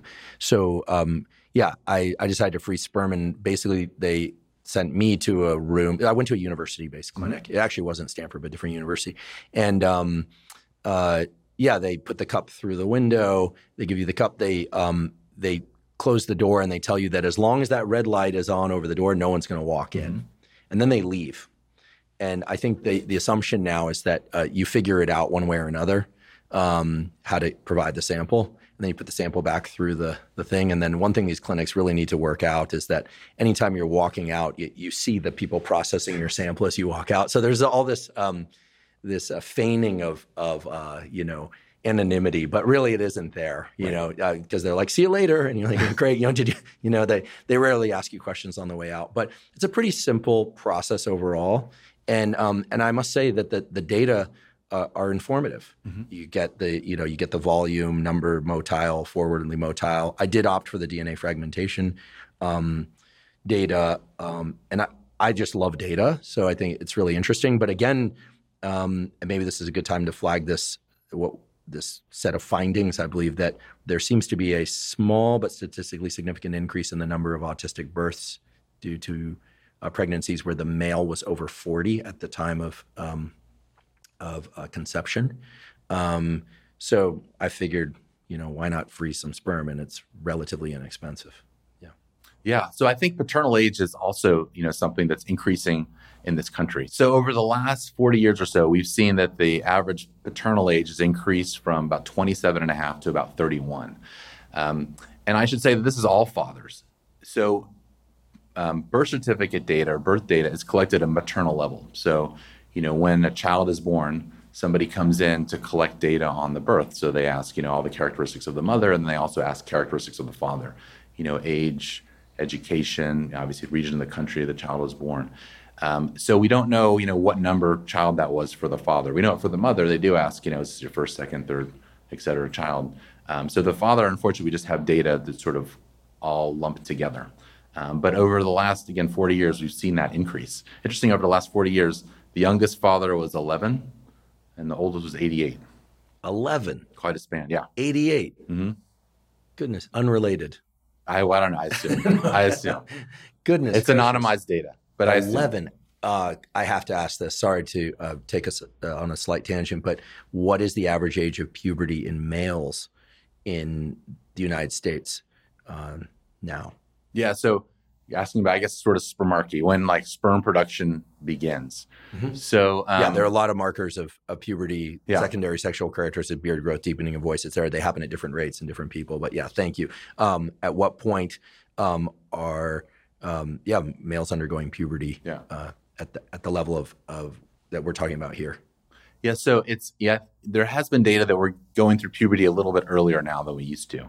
But it really varies. So, I think it's not, just like testosterone ranges between 300 and 900, it's a wide range for anybody. I think for most individuals, puberty is, probably 12 to kind of 15, 16 in general. So I just give sort of a very wide range when we're going to say that's okay. And, some of the data I'm basing it on is when sperm production begins in boys. And it's actually, not that simple to be able to figure that out because, we don't generally talk to, young boys about how to masturbate, how to collect, and then check on that.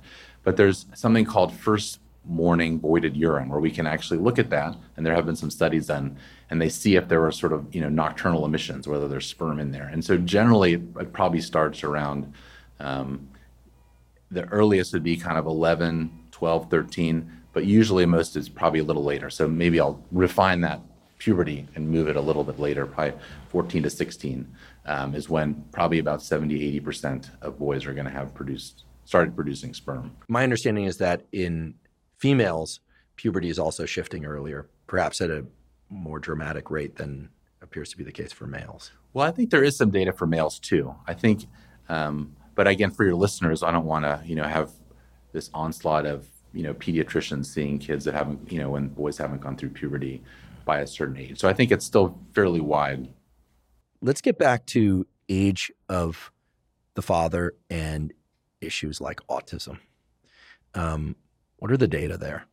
And this to me is a practical issue because I think if there's one obvious takeaway from our discussion today, it's that males should probably not wait until they're trying to conceive in order to assess their reproductive health at the level of sperm quality, testosterone levels, perhaps, but at least sperm quality. But perhaps men should also be freezing their sperm if, in fact, conceiving children after 40 places their children at far greater risk for autism. I mean, my understanding is that the rates of autism are somewhere between 1 in 80. You'll hear as high as 1 in 50 male births, but I think it's probably more like 1 in 60 to 80. Is that about right? And that the age of the father is a risk factor. Yeah, I think that this gets into sort of the larger issue of, how men sort of perceive fertility. So, we know that as women age, fertility declines, but the oldest father ever is 96. So the biologic potential certainly persists. Wait, I want to know how long he lived to see how long his child grow up. He conceived at 96? Amazing. Supposedly, yeah. Well, I'm assuming he did not meet his grandchildren, at least not the grandchild of that child. So, wow, how long did he live? This was a man in India. It's just sort of a famous story, but supposedly he had a child. He had that child with him on, they're waiting at a bus stop. He fell asleep. The child was kidnapped. It led to divorce. So, yeah. Dreadful. Sort of a horrible end. But the wife was also old, not that old, but in her 50s. My goodness. So, yeah. Wow. Tragic and incredible story for separate reasons. Yes. Okay, I'll get my head around this 96-year-old conceiving a child. Okay, please continue. Yeah. So people, I think, or men think that the sort of the, their, fertile road is sort of infinite. But I think that's very much not the case. So as you're alluding to, people have looked into risks for older fathers. So, about 100 years ago, it was first noticed that dwarfism or achondroplasia was more common in last-born children. So eventually that link was made. And since then, other conditions too. So there's like these neuropsychiatric conditions you're talking about, like autism is certainly one, bipolar, schizophrenia, people have looked at and also linked that with older age, less attainment in school, failing grades, all that has been shown to be a little bit more common with older fathers. So, why I think all these exist, there can be sort of different explanations. One explanation for the Autism Association, I'll talk about, some of this more genetic or kind of mutational reasons. But one thing that some people say is that, it could be sort of a hereditary trait. And so it may be that, men that display some sort of autistic characteristics, maybe they take a little longer to meet a partner. And so it sort of delayed childbearing. So maybe that's one possible explanation. But I think, there's been a lot of convincing evidence that there could be, real epigenetic changes that occur with age and mutational changes that occur with age. I think I read a statistic, and you would know more, being a neuroscientist, that 84% of the genes in our body are expressed somewhere in the central nervous system. Is that maybe sounds about right? Yeah. I don't want to stamp my name to that, but that sounds about right. So it's estimated that every year we generate about 2 mutations in our sperm DNA.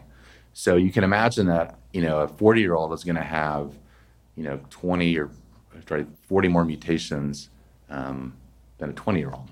So that rate does go up. And if you're just randomly sprinkling mutations, in a genome, that they're more likely to sort of manifest in maybe neuropsychiatric conditions. So there are convincing data that shows that does occur. Now, again, there's billions of base pairs in the body, so these random mutations likely, most of them will not result in anything, but there can be some meaningful ones. So, for example, achondroplasia is due to a mutation in fibroblast growth factor receptor. And what's interesting is that this condition is not that rare, right? Based on sort of these rare mutations, you'd expect that this would, occur maybe about 1 in 100 million, but it turns out these conditions occur in about 1 in, I think, 30 to 50,000 or so. So there's sort of this discrepancy based on sort of mutational rate that we expect based on age and the rate that we actually see. So the explanation for this is something called selfish spermatogonial selection. So what this suggests is that some of these mutations that occur randomly occur in proliferation pathways. And so it gives the sperm that contain these sort of advantages over their, brothers and sisters that don't have them, for example. And so then they outcompete the other sperm, and so they're more likely to lead to a child rather than sort of a random smattering. And you can actually see that some of these mutations are more common in older men than younger men if you screen for some of these mutations in some of these pathways. Again, the longer that we're exposed to life, there's just more likely to be different chemical exposures, other exposures, and so people have looked at epigenetic signatures, sort of these signatures that that dictate which genes are going to be expressed and which aren't.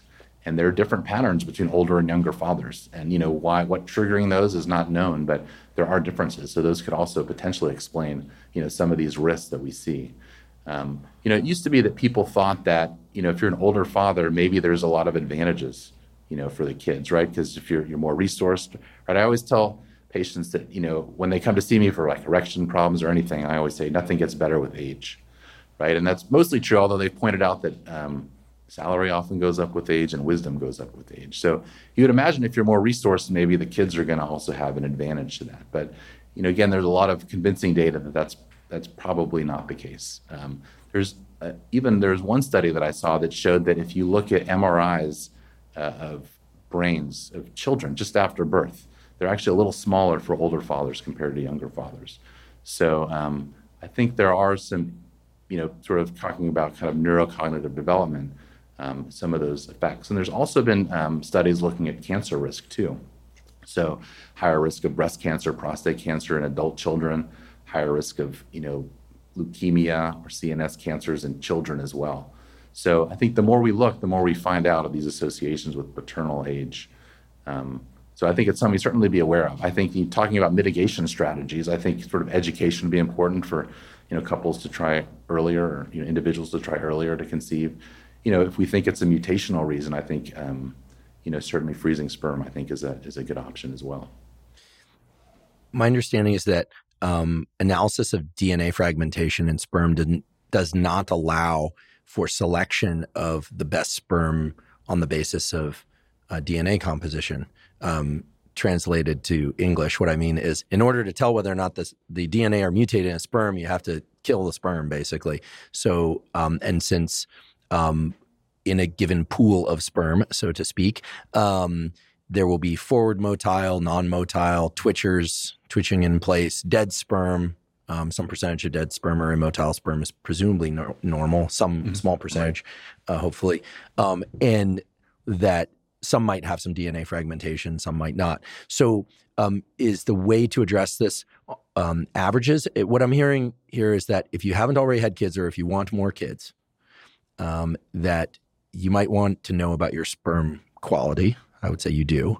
And that if you can afford it, you might want to take a look at DNA fragmentation data. But having done this, what one receives is a chart that goes from red, bad, to green, good. And then they put the arrow, hopefully in the green zone.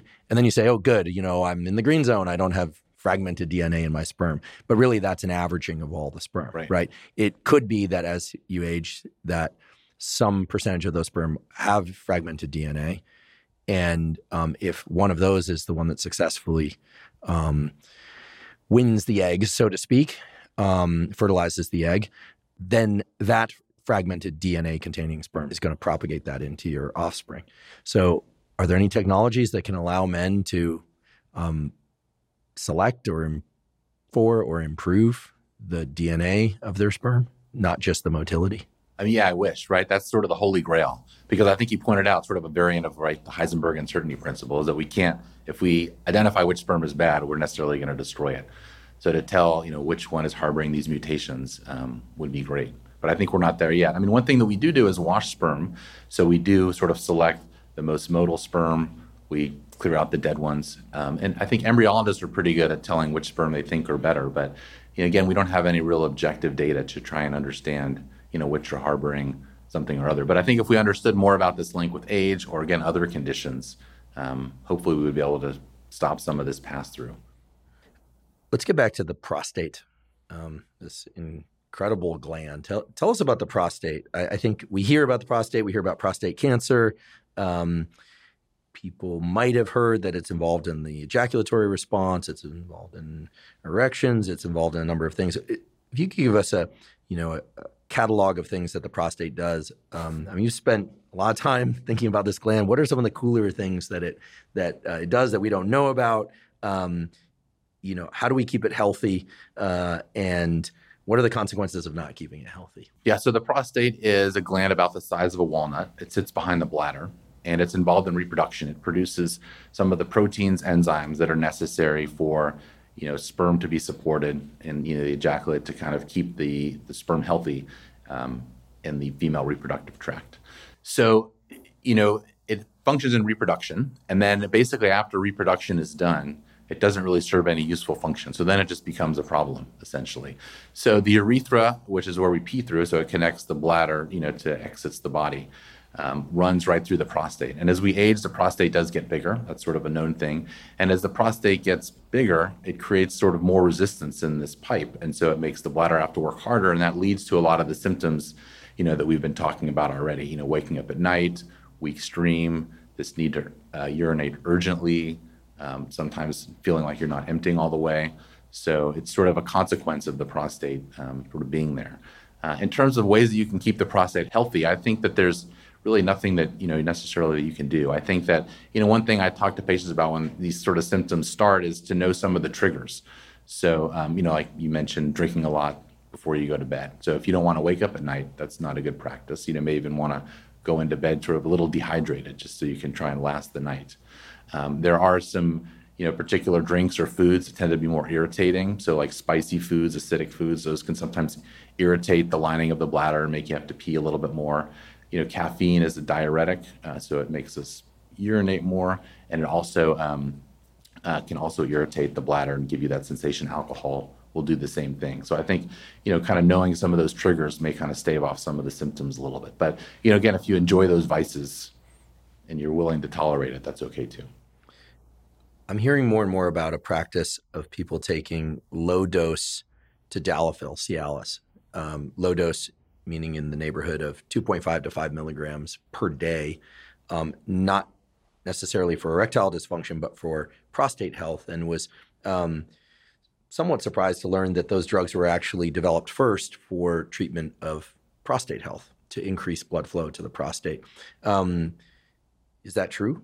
And is there good reason to think about taking 2.5 to 5 milligrams of tadalafil per day simply for maintaining blood flow to the prostate and thereby maintaining or improving prostate health? I mean, certainly it can do that. It can definitely help with some of these urinary symptoms that we've been talking about. Looking at placebo-controlled trials, sort of our highest level of evidence, does show that, low dose of tadalafil, these 2.5 to 5 milligrams, these daily dosing, can help with these urinary symptoms. So I think that not necessarily as a preventative measure, but for men that are bothered, otherwise I think most men probably wouldn't want to take a pill every day, but certainly if you have some of these symptoms, it can definitely help with urinary bother. And then the added benefit, as you also alluded to, is it can help with erectile function as well.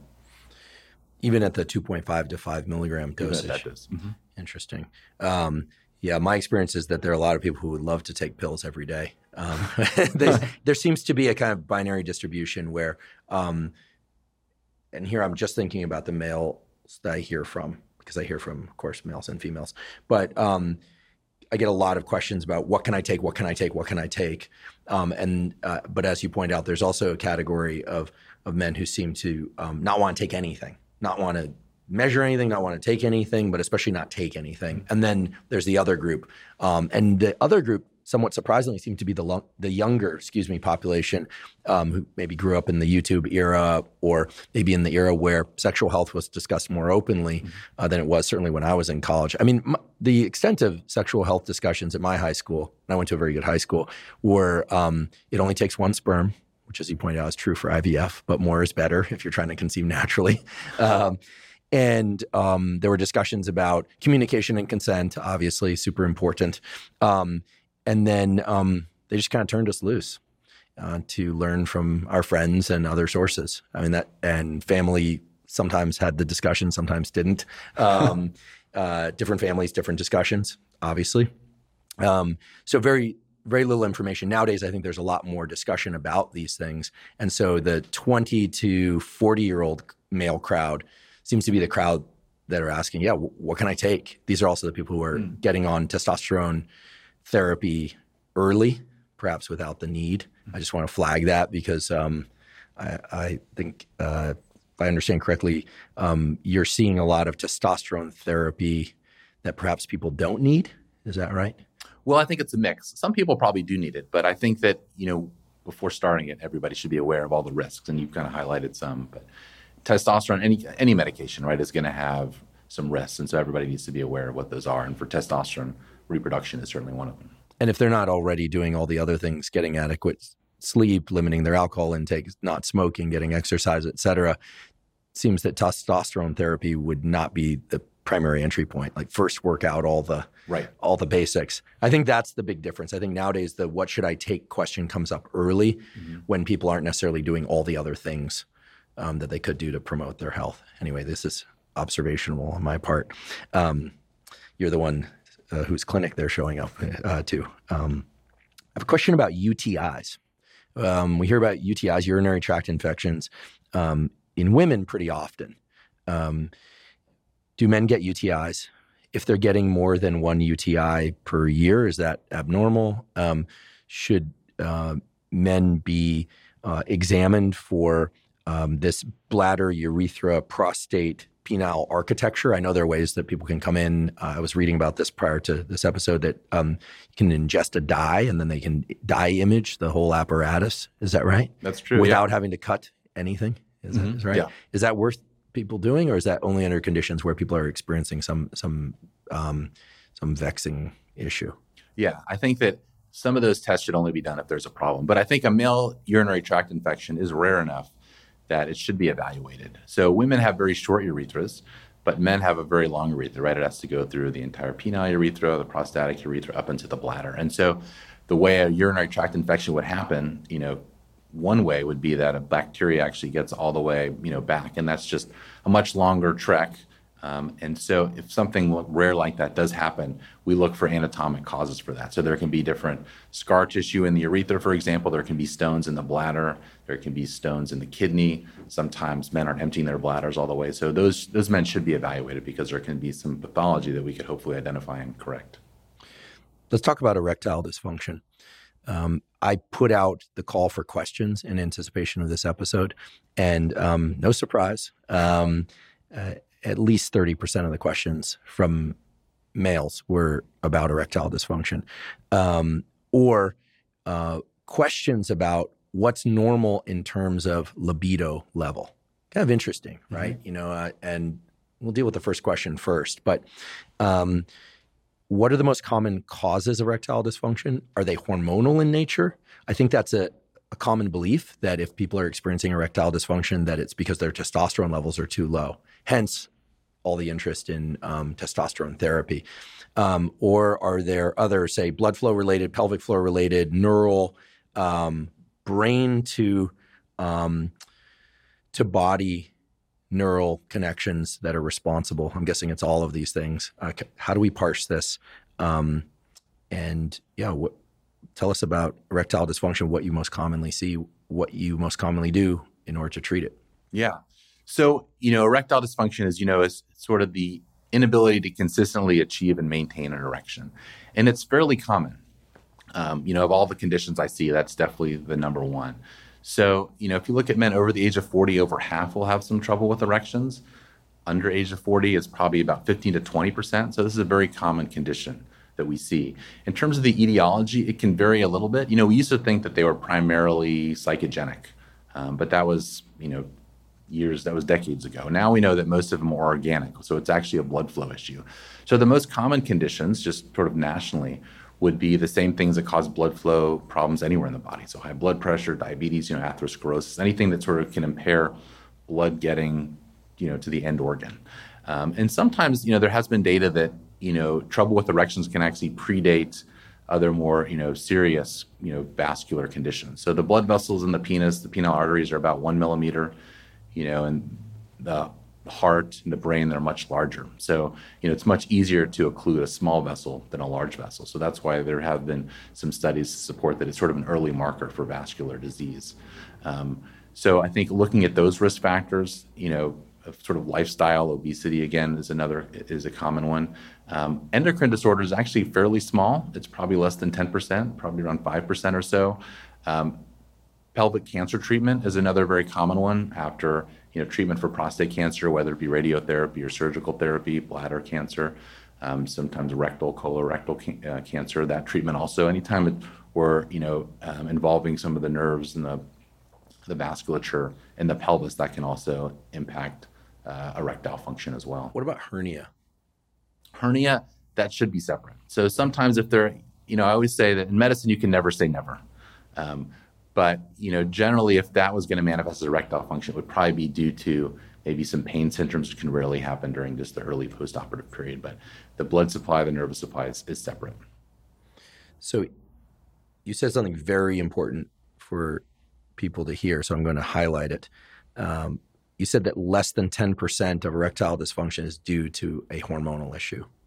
I don't know how much time you're spending on YouTube and the internet, but that is going to be a shocker for a lot of males out there because so much of the discussion around testosterone is around libido and sexual function. So it's key for people to hear that. It's also key for them to know about this other 90%. When you say blood flow issue, then what is the common first pass for treatment? And again, and forgive me for listing this off over and over, but we are assuming here that people have gotten their body weight down, they're sleeping enough, they're not ingesting excessive alcohol, they're not smoking or vaping, they're not smoking cannabis or doing the edibles, although maybe we should talk about edibles and cannabis and endocrine effects. We'll do that later. Doing all the things right, avoiding doing the wrong things too often or at least completely. So we're assuming they're doing all that correctly. Their testosterone levels are somewhere in that 300 to 900 nanogram per deciliter range. That's typical for the so-called reference range, at least in the U.S. I think it goes up to 1,200 or maybe 1,400 in other countries, but as other countries like to point out. But it starts at 2. No, I'm just kidding. But assuming they're doing everything correctly and it's not a testosterone issue, then if it's a blood flow issue, meaning they haven't had treatment for some pelvic cancer, what is the first line of treatment? Yeah, so assuming that lifestyle, and all that has been optimized, medical treatment has been optimized, there's a lot that we can do. I always tell men, as long as you have a penis, we can always make it hard. So there's a tremendous amount. I'm sure that you're the most popular doctor in your field. People as a like consequence. To hear that. Yeah, that usually does kind of ease everybody.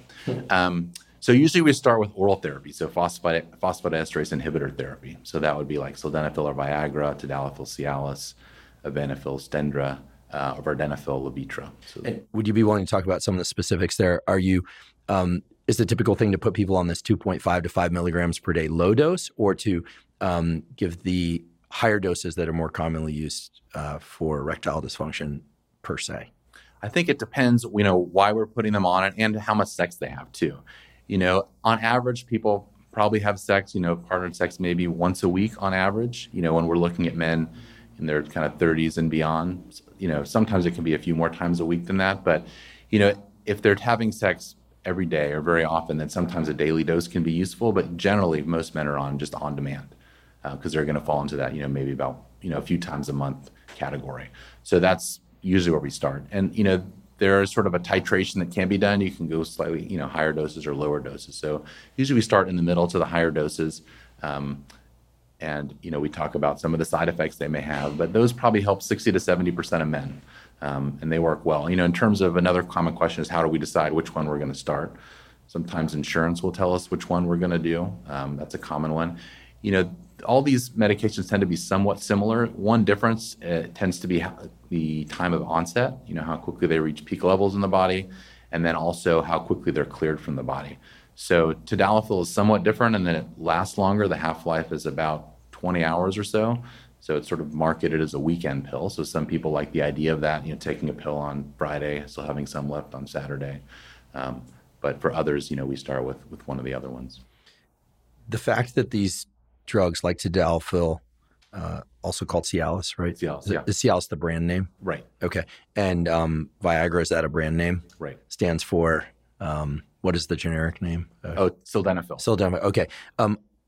So because they are effective in such a large percentage of cases, what does that say about the vascular system of all these males that are having erectile dysfunction, but then it's getting resolved by these drug treatments? Is that, in other words, somebody comes into your clinic, they're having this issue, you prescribe one of these drugs, they come back and say everything's working great, or maybe they don't come back, they just send an email, say everything's great. But do you need to have a discussion with that person about their overall vascular health? Because a few minutes ago, you told us that the fact that they weren't getting erections due to what now appears to be a vascular issue can be resolved for the penile tissue. But is it going to solve their other vascular issues, or should those people be on the lookout for cerebrovascular cardiovascular disease that can potentially cause things at least as bad as erectile dysfunction and maybe worse? Yeah, no, absolutely. Well, I think they should be screened. So, sometimes I'm diagnosing in the first doctor that they're seeing in a long, long time. But otherwise, I do encourage them to see a primary care doctor to be screened for, blood pressure, lipid levels, fasting blood glucose, all those things, again, sort of for early markers of some of these.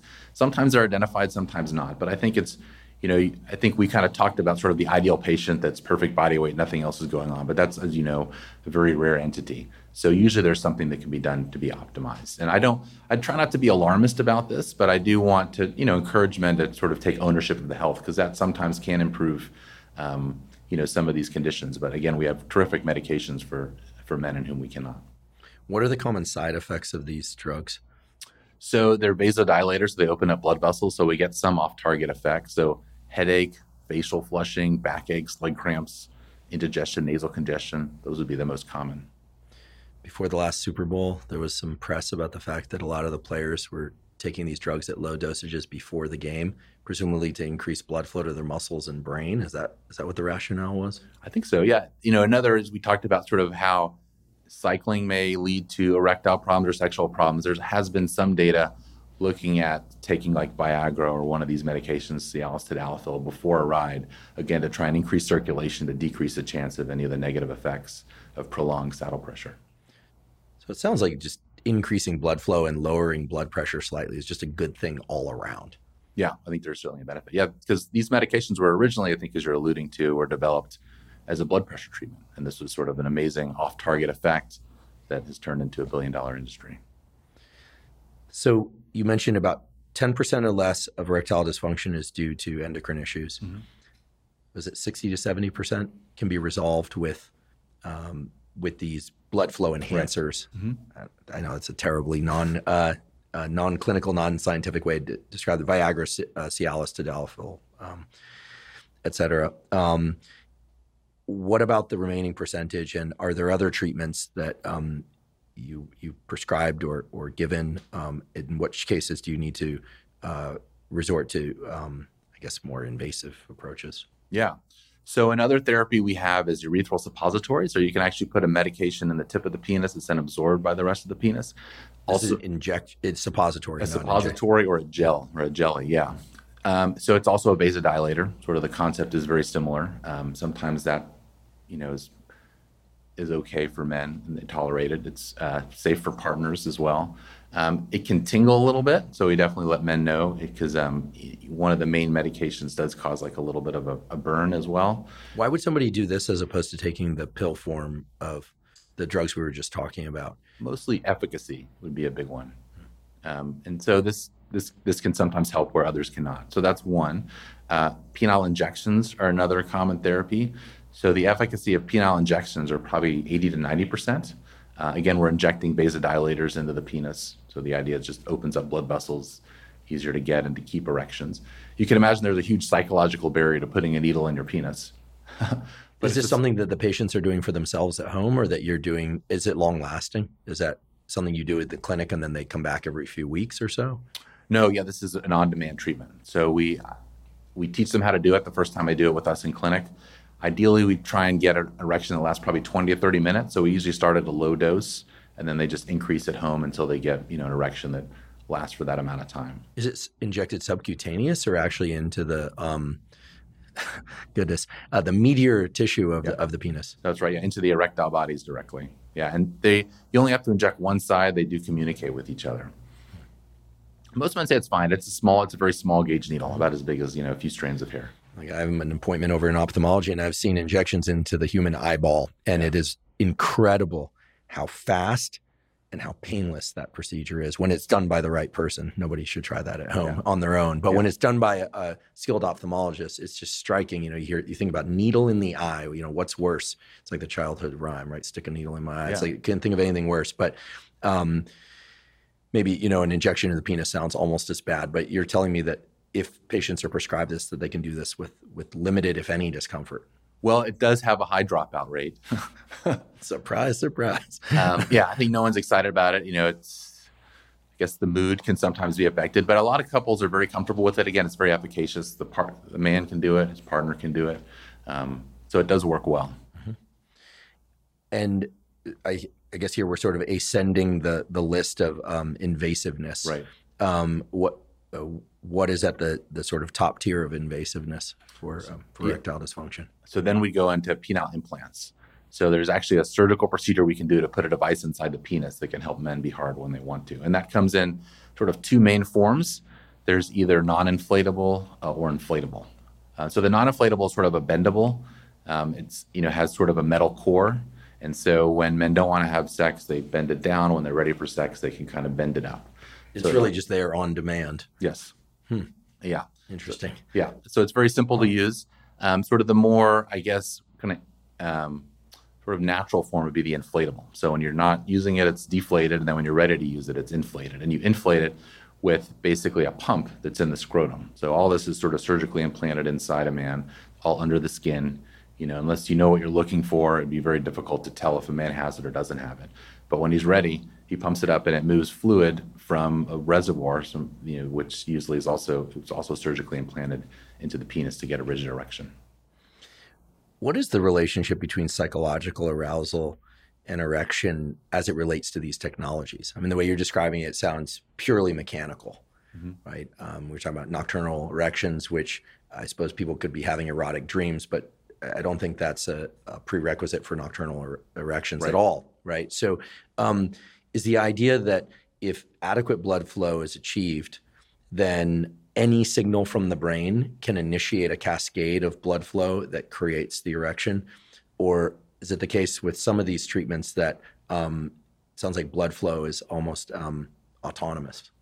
Right. Well, I think a lot of these, the blood flow is not adequate, and that's why we're having to sort of go beyond. But generally, as you point out, there's different stimulation, whether it be, visual, tactile, olfactory, that sort of starts that cascade that releases neurotransmitters in the penis that leads to this vasodilation, naturally, and men get erections.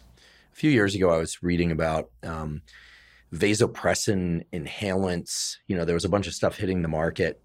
By the way, I don't suggest that people get experimental with this stuff. As a neuroscientist who also knows a thing about neuropeptides and neurohormones that can impact the hypothalamus, I just cover my eyes and kind of cringe when I think about people inhaling vasopressin, thinking, oh yeah, there's a study that vasopressin increases sexual desire or something like that.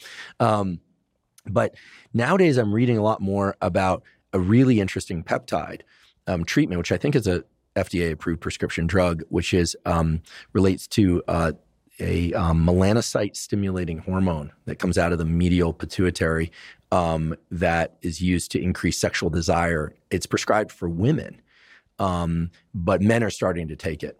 And it seems to have, at least from what you read on the internet, a pretty profound impact on libido and on erectile frequency and persistence. Is this something that, you're using in your clinic? What about these peptides that people are inhaling and injecting? And some of them are taken in oral form, but most often I think it's nasal inhalant or it's a subcutaneous injection. Yeah, so those are not ones that we use in clinic. But I think, looking at sort of just sexual dysfunction broadly, there are a lot of things that, we do try and help. And one of the things sort of that I kind of relates to that is it's been a proposed treatment for it is this concept of delayed orgasm or delayed ejaculation. So I think everybody's familiar with premature ejaculation, right, where men ejaculate too quickly. But on the other end of the spectrum, there's men that takes, a long time to ejaculate. And, what that is it sort of defined differently. But generally, most people would say like sort of 2 standard deviations above average. So on average, probably around 5 minutes or so. 2 standard deviations would be kind of 20 to 25 minutes. So for men that take that long to ejaculate, that would be considered delayed. Or sometimes they don't ejaculate every time that they, have relations. So for those, I think there is a need for treatment because there's no FDA-approved therapy for that. And so that's why I think, providers are trying some of these other, more experimental things. There's some that we use, just not that one in particular. There's also some devices that have been trialed as well, but it's a challenge because, I certainly you really feel for these men. It's one of the pleasures in life. And some of them are never able to have sex never able to orgasm, and some are only able to do it very rarely. So we do want to offer them benefit. What about pelvic floor health more generally? The topic of pelvic floor health is something that comes up more often around female reproductive health and urology. You hear about Kegels. I don't know. I guess we'll have to ask him because it turns out Kegel was a person who named the exercise after himself. Whether or not he did them or not, I do not know. But my understanding is that Kegels are a pelvic floor strengthening exercise. And my understanding is that some people experience urinary or sexual dysfunction because of a overly relaxed, aka weak pelvic floor, but that some people have the exact same problems because of a hypercontracted, aka overly tense, tight, strong pelvic floor. Meaning, don't run out and start doing Kegels just because you heard about them. They're not good for everybody. They might be bad for certain people. But what about pelvic floor health? I mean, should men be paying attention to pelvic floor health? Should men be doing pelvic floor exercises?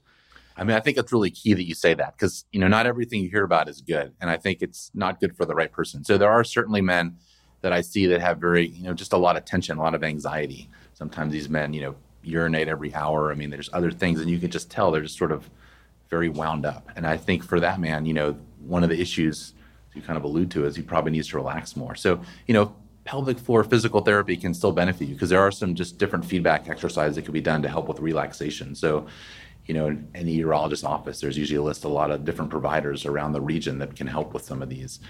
Kegel exercises, though, can be useful, for example, for like prostate cancer rehabilitation, some of these men where we're trying to kind of rebuild some of the strength or maintain or improve continence in these men.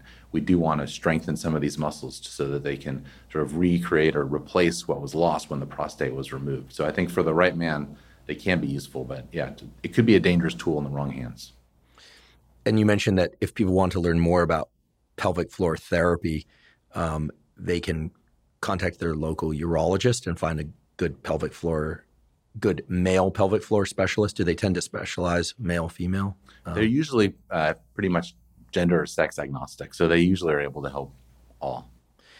And forgive me for asking for an abridged anatomy lesson here, but could you describe the pelvic floor muscles and how they relate to the bladder, prostate, urethra, penis anatomy that you talked about before?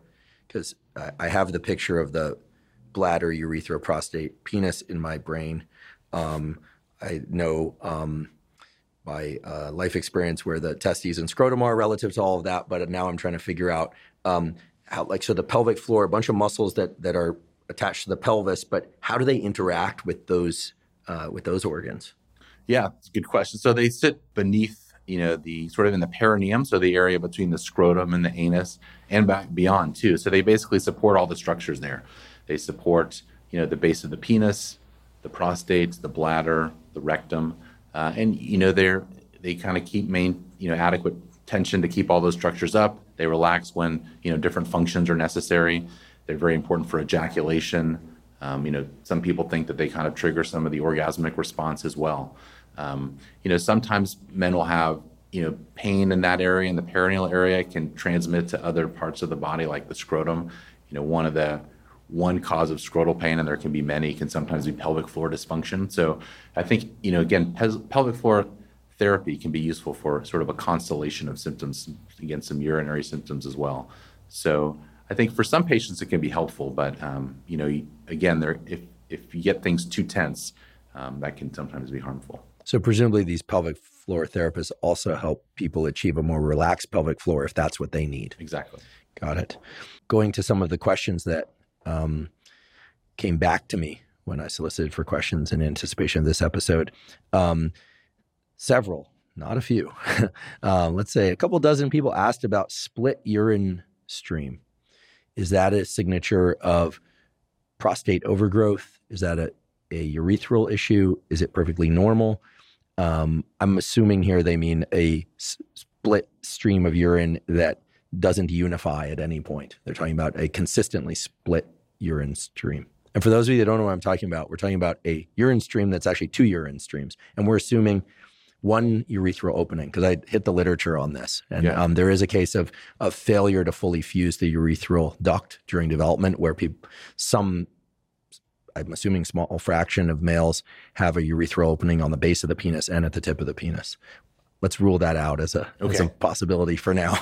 But now that it's on the table, what percentage of males have that two urethral openings? So, hypospadias, which you're describing, where the actual meatus is not at the tip, but it's kind of along the proximal urethra, or even further down, sometimes in the scrotum, probably about 1% of births. And usually it's recognized at birth, and oftentimes it's surgically corrected because it's better to repair it early rather than later. Okay. So ruling that out, what is the cause of split urine stream, and is it a signature of a larger issue? One of the reasons that we, urinate sort of from an evolutionary standpoint, right, is to, basically deposit in sort of a convenient time our waste. And we don't want to get it everywhere because we don't want to sort of label ourselves with smell of urine, because that'll be easier for predators to be able to identify. So just similar to today, we'd like everything to get in the toilet without creating a mess. So anytime there's turbulent flow, it certainly could signal an issue. So it could be like a urethral issue, as you're pointing out, a prostatic issue, inadequate speed, of getting the urine out the meatus. So you definitely should see, a physician to get evaluated, because there's likely some issue that can be improved. The most popular question I received from males, however, was about, perhaps no surprise, penis length. You're an expert in this, actually. Mm-hmm. Not just because you're a urologist, male reproductive health expert, but you published a study recently on the changing trends in penile length. Tell us about that study. I have so many questions about the methodology, because I have to assume this didn't involve self-report, right? Those were excluded, yeah. Yeah, so lying was excluded. Being facetious here. But how was this study done? I mean, pretty incredible study. And the results are, I don't know if they're surprising or not. First I thought, this is surprising. But the results were only surprising in light of what you were talking about earlier about sperm and testosterone levels. Right. I think I'll let you describe the study now rather than giving people the punchline here. Yeah. So, I mean, the origin was that we wanted to know average lengths for another project that we were doing. And, going down the rabbit hole, this has been reported for decades. There's different reasons that people have reported penile length. Sometimes they do it just on volunteers, again, to sort of get the average lengths of different populations. Sometimes it's done pre and post surgically to try and understand what changes would occur. So we just sort of culled the literature, found data on 55,000 men all over the world, and wanted to see if there was a, sort of a time pattern with that. And similar to your hypothesis, we assumed based on all the other data that we would likely see a decline, whether it be, chemical environmental exposure, but if nothing else, if we're getting bigger, the functional penile length should decline because, the suprapubic fat pad will get a little bit bigger, and so we'll kind of lose penile length with that. And so much to our surprise, the suprapubic fat pad, being the pad of fat directly over the penis. Right, okay. Right. And so, if that gets bigger, that'll necessarily compromise penile length. But, as you alluded to, what we found is actually the opposite, that that penises were getting longer with time. So how it's measured differently. So one of our inclusion criteria was that all the studies have measured sort of in an office, sort of in a clinical setting. So whether it be a clinician or whether it be a researcher that actually did it. So there's different ways you can measure a penis. You could just do a stretch length. So you kind of stretch it up as much as you can and then use sort of a ruler to measure how long it is. Again, from as deep as you can get, the pubic bone ideally up to the tip of the glands or the. Okay, guys. So here's what he's describing. He's talking about measuring from the top, not from the bottom. Believe it or not, people ask questions about this. Measuring from the top, not from the bottom. No cheating. You're talking about stretching the penis while it's flaccid, presumably, right. And then measuring from essentially contact with a location that's contact with the pubic bone to the tip. Right. Okay. So that length was recorded in 50,000 men. Mm-hmm. Wow. Yeah. So that was one. And then we also looked at erect length. And so there's different ways that an erection can be achieved sort of in a clinical setting. So one is you could ask a man to stimulate himself and then measure. So that was some of the studies. And then the other method, as we alluded to earlier, is you could inject a man with a medicine to give him an erection and then measure it. And did 50,000 men participate in that aspect of the study? It was less. No, that was, I think that was about probably 10 to 15,000 men. I have to wonder whether or not it's easy or difficult for people to recruit subjects for these studies. I don't know. I could see it going both ways. Yeah, some of the studies actually had a tremendous number, had about like 15,000 men. Some individual studies contributed to that. And actually, interesting, after we published it, there were some men that volunteered for the next study to be measured. I'm sure you'll hear from some of them after this episode. What was the major finding? So the major finding we wanted to do is just give normative data. We found that it varied around the world. So based on different regions, the average lengths, varied a little bit. But generally, on average, erect penis is probably between about 5 to 6 inches, somewhere in that neighborhood. So that was kind of the take home we wanted. That was the average? The average for erect length. Did you publish the full distributions? We didn't. I think our plan was actually to make a follow-on study so we could show everybody, I guess probably they were interested where they kind of fell on the graph. Mm-hmm. But it was fairly, it was normally distributed. Yeah, I would think that despite the, the wide availability of pornography, that that the distributions, like the scatter plots of all the data, would be interesting to men. For the same reason that the testosterone by function of age data published as a scatter plot in that textbook I referred to earlier, right, were interesting because the scatter plot distributions, I feel like, point to other takeaways, that one can be in their 70s and have testosterone levels equivalent to a healthy male in his 30s, that one can be in their 30s and have testosterone levels that are twice as much or half as much as age-matched cohort, this kind of thing. I think there's value in that. So what other takeaways arrived with the data from the penis length study that perhaps we didn't hear about? Like what did you find most interesting about the data? Well, that there was any change over time. This was a fairly short study. It was probably about 30 years or so, but we did find that penile length has been increasing over time. So that was just sort of fascinating that we would see sort of in such a short interval of time that there would be a change, number one, but that we'd see a lengthening, number two. So, again, similar to the concerns that arose for these, relatively short period of time where you would see changes in semen quality, it suggests something sinister, right? It's unlikely to be a genetic change because that would take, centuries probably, certainly several generations. So the fact that this happened so quickly was just surprising. This brings to mind some of work that I was involved in years ago. When I was a master's student, I studied early organizing effects of hormones on the brain and body. And I'm sure this has been updated since then, but my recollection is that during embryonic development, males are exposed to a certain amount of dihydrotestosterone, not testosterone, but dihydrotestosterone, which organizes the brain male, as they used to say. Mm-hmm. Now, the verbiage around that would probably be a little bit different, but the idea is that males are born with penile tissue, of course, but then it's during puberty that the same hormone, dihydrotestosterone, then exerts an activating effects on the genitals, and the genitals grow during puberty. Penis length increases. Mm-hmm. So assuming that the study that you did was on males post-puberty, right? I'm assuming it was, yes. Then it would imply that something's changing about the levels or the signaling related to dihydrotestosterone. How could that happen?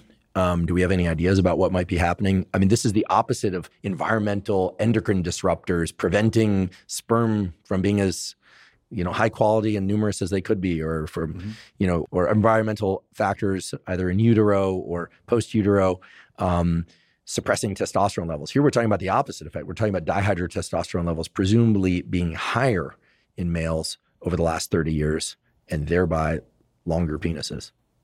Right. So, I mean, I think there's different conjectures that you could make about why this could happen. I mean, it could be, maybe endocrine disrupting chemicals, in utero, some early exposure, that some of the mothers had to kind of androgenic effects during the male programming window that may have led to some longer lengths. Another hypothesis we had is that if males are going through puberty earlier, the earlier one goes through puberty, the longer length tends to be. So maybe that provides sort of this link. Sure.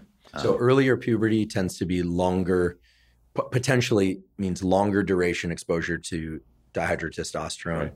Longer penises. Right. Yeah. You may be surprised to know, you might not be surprised to know that there is a subculture online, I know because they contacted me in anticipation of this episode, of post-pubertal males who take a combination of dihydrotestosterone and low levels of growth hormone in efforts to try and increase their penile length. And the ones taking dihydrotestosterone, they're not taking pure DHT, they're taking things like oxandrolone, which very closely mimics the structure of DHT. They report some success. Fortunately, they did not send me pictures. Otherwise, I would have just forwarded them to you for your next study. But this stuff is happening in post-pubertal males. So it all rests on this dihydrotestosterone hypothesis. I don't know, just a point of interest. Yeah, I don't know. It just physiologically, it doesn't make sense why that would work, as you're pointing out, post-pubertally. And then, unless they're doing other things, some sort of stretching exercises or I think called jelqing. But yeah, I would not recommend that. Mm-hmm. Thank you. That was the response I was looking for. So that community will be listening with open ears. Don't do it. As long as we're talking about DHT, dihydrotestosterone, it's only fair to discuss the drugs that many people take to suppress dihydrotestosterone in hopes to keep or grow their hair. Things like finasteride, dutasteride.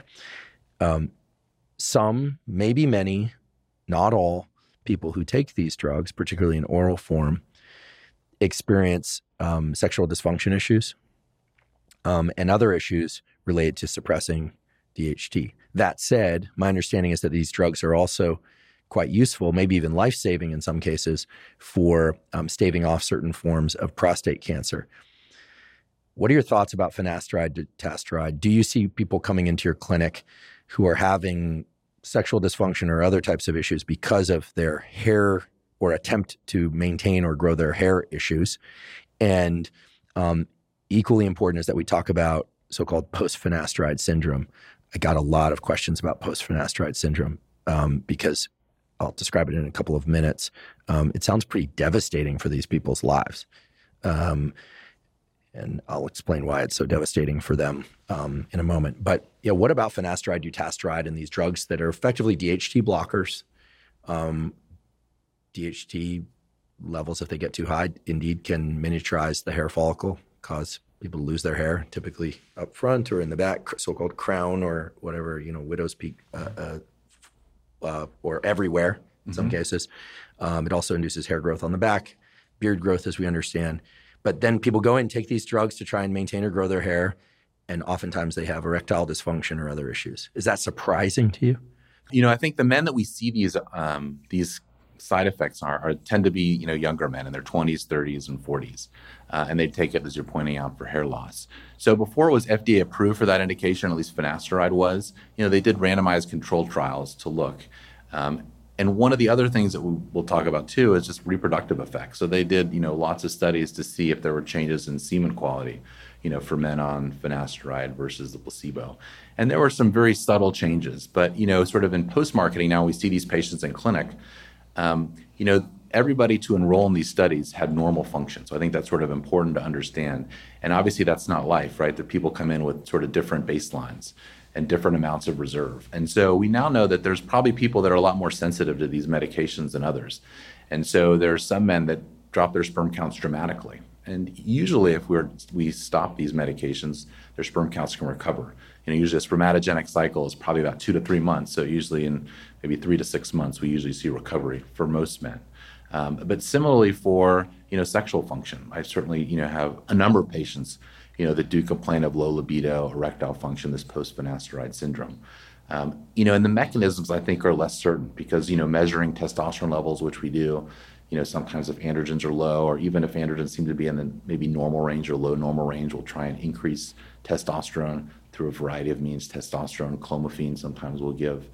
It helps some men, but not all. So I think the exact mechanism of what is going on here, what is changing, I think, we need more understanding about the exact sort of pathophysiology, sort of neurochemically. It seems like a pretty serious trade-off to either maintain and grow hair or lose sexual function. I mean, I talked about DHT and some of these side effects of finasteride, dutasteride on previous episodes, and I'm not a clinician, but my encouragement is always for people to approach these drugs with a real level of seriousness, if not caution. The post-finasteride syndrome was described in these online questions as seemingly permanent, even though people had ceased to take finasteride or dutasteride. So in other words, they were taking this stuff. I don't know how they felt while they were on it, but they stopped taking it, and the sexual dysfunction issues don't seem to be resolving. Does that mean they should go see you or another male urologist, reproductive health specialist? Yeah, I mean, oftentimes they do for, these complaints.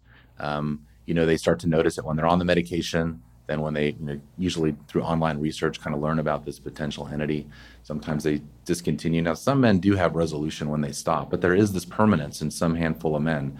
They've done, MRI imaging to try and understand sort of, more anatomically or functionally what exactly is going on. And I think there's still a lot of unknowns about it, but it can be, permanent for some. So they come in, and they see me in clinic, erectile dysfunction, low libido, and then we go down all the host of treatments that we talked about and the evaluations that we talked about. Again, we have resolution in some, but there are some that seem treatment refractory. Yikes. That's my only response. I mean, permanent effects on sexual health as a consequence of an attempt to maintain one's hair.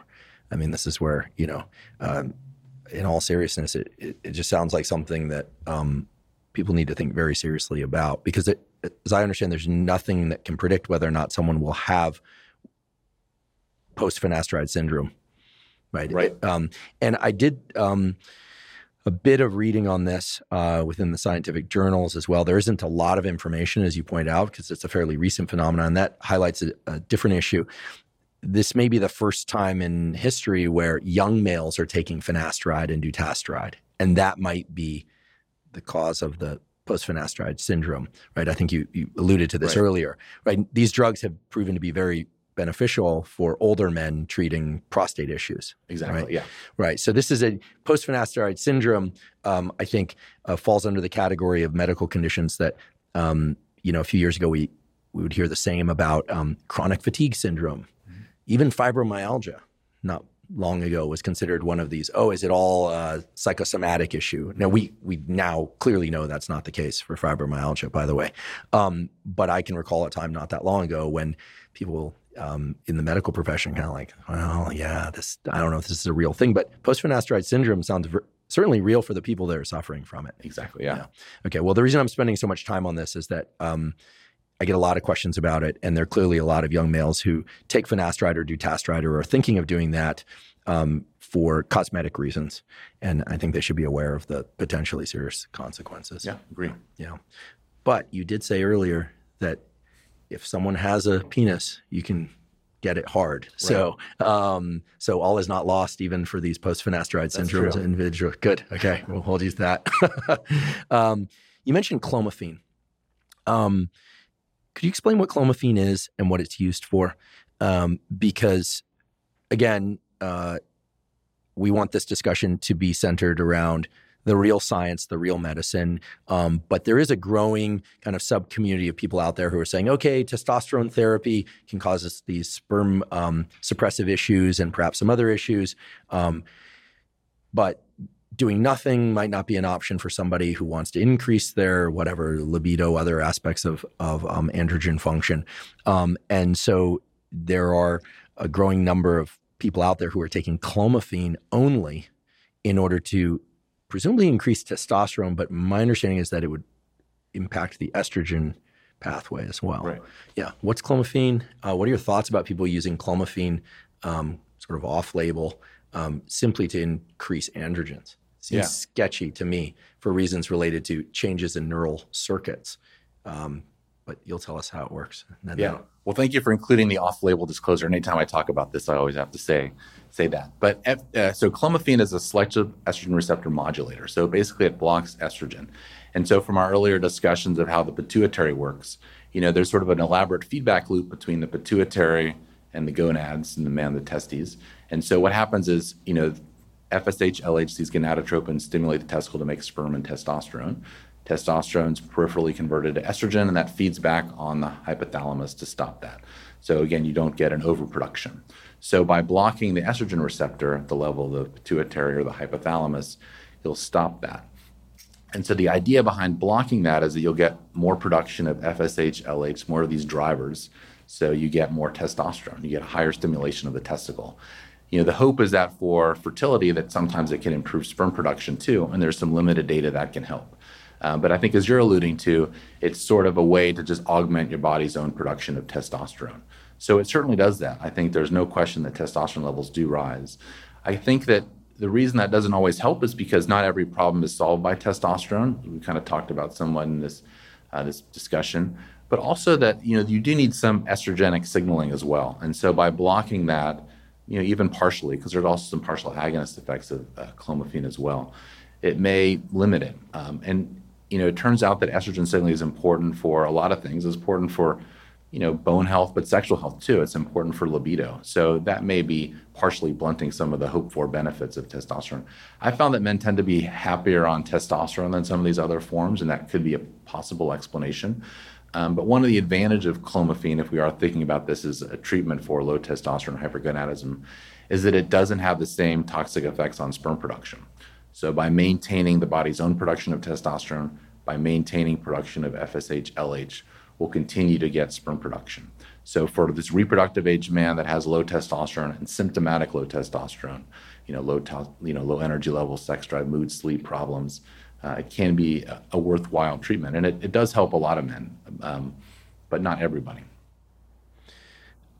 I've always been curious why, if the goal is to increase sperm production, that the most common treatment is HCG, human chorionic gonadotropin.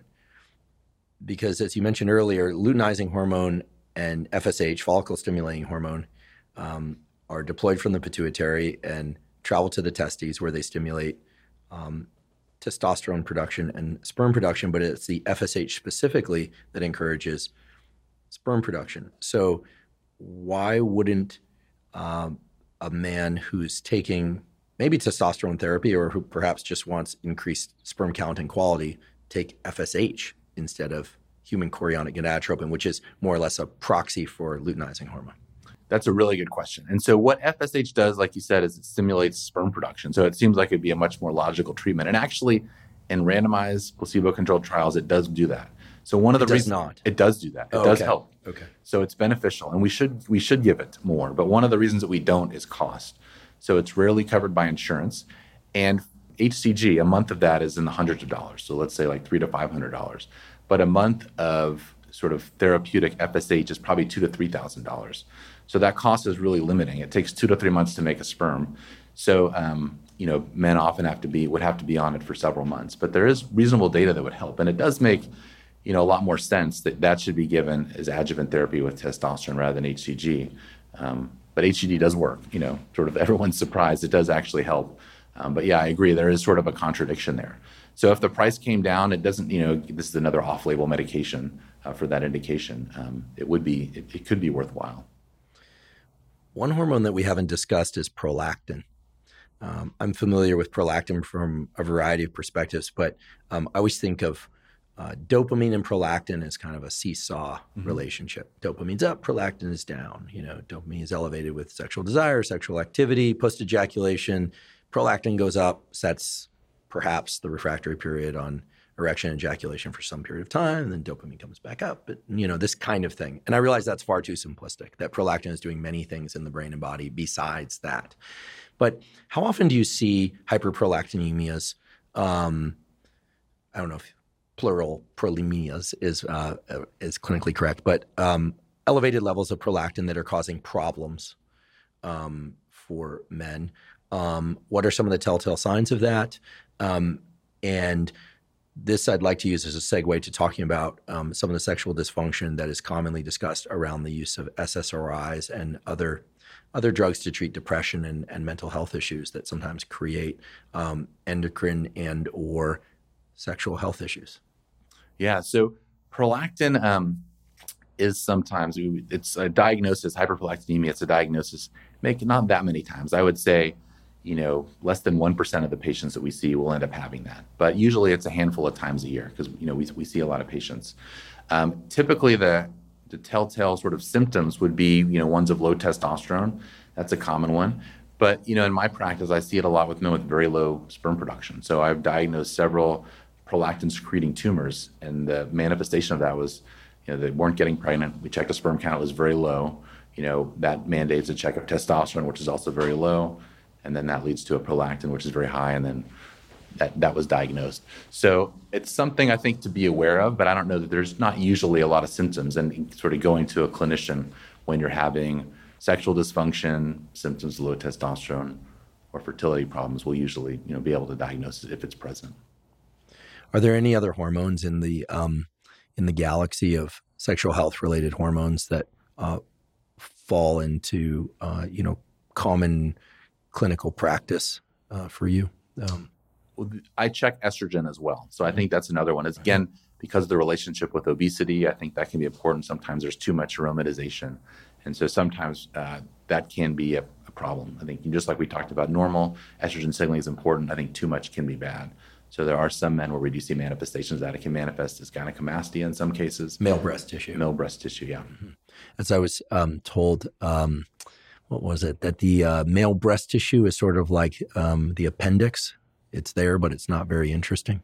Right, yeah. Everybody has some, and we just don't want the growth to get out of control. Could you tell us about one of the world's most difficult to pronounce words, which is varicocele? Yes, so varicocele, it's a very common condition. Probably about 15% of all men have it, and it's a very common cause of infertility. If you look at all the etiologies, it can be 30 to 40%. So basically what it is dilated veins in the scrotum. So obviously we need veins to get blood out of the testicles, but sometimes they can be a little larger than average, and there's sort of a normal sort of thermal regulation. So if the veins get too big, it's thought to warm up the testicle. The other thought is that it doesn't adequately clear some of the metabolites. So exactly the pathophysiology is, somewhat debated, but I think those probably contribute. And it's something that everybody should be evaluated for if you're concerned about fertility. So again, we see it very commonly. Given the fact that a lot of men have it, about 1 in 7 men have it, it doesn't always cause a problem, but maybe about 20 to 25% of the time it does. So Men will manifest with low sperm counts, we see. Sometimes discomfort, ache, worse at the end of the day than at the beginning, worse at the activity. Anytime blood can pool, sometimes it stretches and some men feel that. And then in kids, sometimes it can lead to either stunted testicular growth or shrinkage of the testicle. It's also thought to be a progressive lesion, so the longer a man has it, the more damage it can do. It usually manifests around puberty in general. So it's not a concern for everybody, but I think certainly if couples are having difficulty conceiving, you're having discomfort in the area, and you have one, it's a discussion you should have. What about Peyronie's disease? Yes, so Peyronie's is a scarring of the penis, which leads to curvature or deformity. So the way erections work is everything swells. And you can imagine if there's a scar tissue, it doesn't swell symmetrically. So you'll get like a curvature deviation. Sometimes you can get an hourglass or sort of a banding. If you look it up on the internet, you can see a host of different deformities that men get. It probably present in about 5-10% of men, so it's very common. Sometimes it could be from injury, from like a penile fracture or other, sort of less severe form of injury to the penis. Sometimes men have described hitting it on different things. Potentially that could lead to it. Sometimes it can manifest after prostate cancer surgery or other kind of surgeries, which can, sort of stun the penis or, injure some of the nerves of the penis. So that's another condition we see commonly. Obviously it can lead to bother, when erections are not straight. That can just, cause, psychological bother to men. It can also physically make it difficult for a man to have sex. Sometimes it can limit certain positions. So that's another common complaint we see. I think it's something that men should be aware of. There's now awareness campaigns now that there's an FDA-approved medicine for it, collagenase or Xiaflex, which is a medicine that dissolves scar tissue. So that's one of the treatments we have for it. There's also, different devices, sort of stretching devices, where we try and just mechanically remodel the penis to allow it to be a little bit straighter. And then there's also surgical options too. So there's a lot we can do. I always tell men, again, as long as they have a penis, we can make it hard, but we can also make it straight. I'm wondering why in the study about penis length, testicular size and volume wasn't also measured. And that's something that we haven't discussed. What is the relationship between testicular size and volume and some of the other parameters we've been talking about? And maybe this is also a good time to highlight any kind of morphological signals that would warrant people coming to the clinic. So asymmetry in testicle size, for instance, changes in testicular size. Obviously, a pea-sized lump, they taught us in high school, is a warning sign of potential testicular tumor or cancer. We didn't really talk about testicles. Yeah, so I think that, kind of being aware, the average size of a testicle for a man is about, it's sort of about a walnut. So it's about 16 to 20 cc's. Usually if you were going to measure it, it'd be about 4 to 4.5 centimeters and longest axis to give, your listeners or viewers some idea. If it changes, certainly let people know. If you feel anything, let people know. Although our national guidelines on screening practices recommends against regular testicular self-exams, interestingly, because I think the concern is that it leads to more anxiety than cancers that it would diagnose. But I think, I always tell men, no one knows your scrotum better than you. So if you identify, a problem, you should bring it to attention. So, the classic appearance or the way that a testis cancer would manifest is a firm, painless mass that you kind of feel coming from the testicle. I find it interesting that, at least as I understand, women are encouraged to do regular self-exams of their breasts for lumps. So, but you're telling me that men are actually discouraged from doing regular exams of their testicles for lumps that could be cancer? That feels like a unfair asymmetry. It does. I mean, cancer. Both seem very important. Well, I think there's no question. Obviously, I'm very biased. Yeah. I was trying to say it so you didn't have to, right? Oh, yeah. I don't want to get in trouble with the U.S. Preventative Services Task Force. I don't want anyone to get cancer. I don't even want a dog to get cancer. So I'm surprised that they discourage self-exam. But is it because men are getting it wrong? They're coming into the clinic thinking they have testicular cancer, and then most of the time they don't? I think that's the concern, that, the number of cancers that are diagnosed versus the false, lumps that they identify just lead to more anxiety and end up not actually, causing more harm than good, I think is the concern. But it was a surprising recommendation when it came down. Usually if patients ask about it, I certainly don't discourage them from doing these exams. And we've certainly identified cancers through that means before. Well, I saw the episode of ER where the guy was having trouble breathing when he was an elite runner, and it turned out he had testicular cancer and he had overlooked the lump on his testicle. So I'm going to continue to self-screen. Okay, fair enough. Numerous times today, we've talked about the potential benefit of getting a blood test for hormone profiles, lipid profiles, and other things, as well as a sperm analysis. My understanding is that one can only do that if they have the disposable income to elect to do that through some commercial online service. But is there any way that patients who have insurance can approach their physician in a way that this would be covered by insurance? I don't want to get you into any trouble here, but it's always such a shame. It is such a shame when we're talking about something that is really pervasively related to health, as is sexual health, reproductive health, and people are not aware of a potential problem in the present or in the future that could have been mitigated simply because they didn't get a blood test or do something as simple as a sperm analysis. So we can't be presumptuous in saying, oh, well, $200 or $1,000, no big deal. I mean, for a lot of people, that's a huge deal. Right. It's prohibitive for many people. So how can people get this stuff assessed? Should they talk to their primary care physician? Should they call a urologist? What's the best approach? Yeah, I think both are good strategies. I think, insurance is becoming a lot more open to covering some infertility, at least testing, sometimes treatment as well. So I think a lot of insurance does cover that now. Sometimes we check semen analyses for other ejaculatory issues. But I think that, again, as more of this data gets out, I think as more recognition how important the male is, I think we'll get sort of more buy-in and coverage. Obviously, women have, the automatic feedback of ovulatory cycles, so they kind of know if there's a problem, they can bring that to the attention. But men don't have that feedback without some of these testing. Yeah, and we probably should have mentioned this earlier, so forgive me. This was on me to mention that when we talk about sperm quality and we sort of shifted back and forth to semen quality, it's possible to have normal semen volume and have very low sperm count, right? We're not talking about the total amount of ejaculate per se. We're talking about the density of forwardly motile, healthy, non-DNA fragmented sperm in that semen, right? So in other words, it's not sufficient to just assume because you can ejaculate that your sperm are healthy. That's exactly right. Yeah, I mean, I think, about 15% of men have low semen quality, whether it be concentration, movement, shape.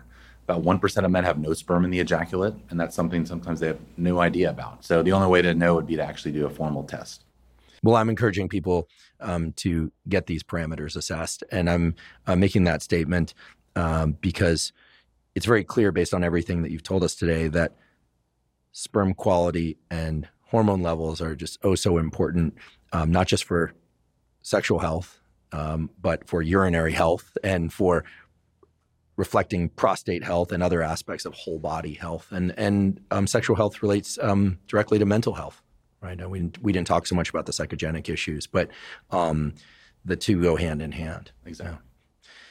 I want to thank you so much for coming here today and sharing so much knowledge with us. I mean, these really are the issues that males think about and wonder about and have questions about.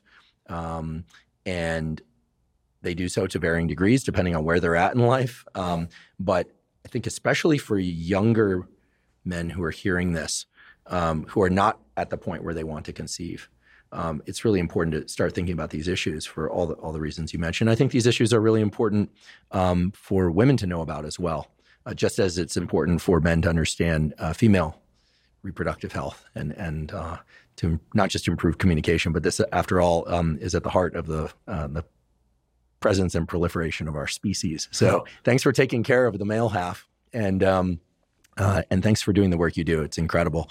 The large scale studies, the more detailed the studies, on smaller populations, you ask the questions that it seems many people are just afraid to ask, and you get right in there and come out with the really rigorous data and answers. So thank you so much for what you do.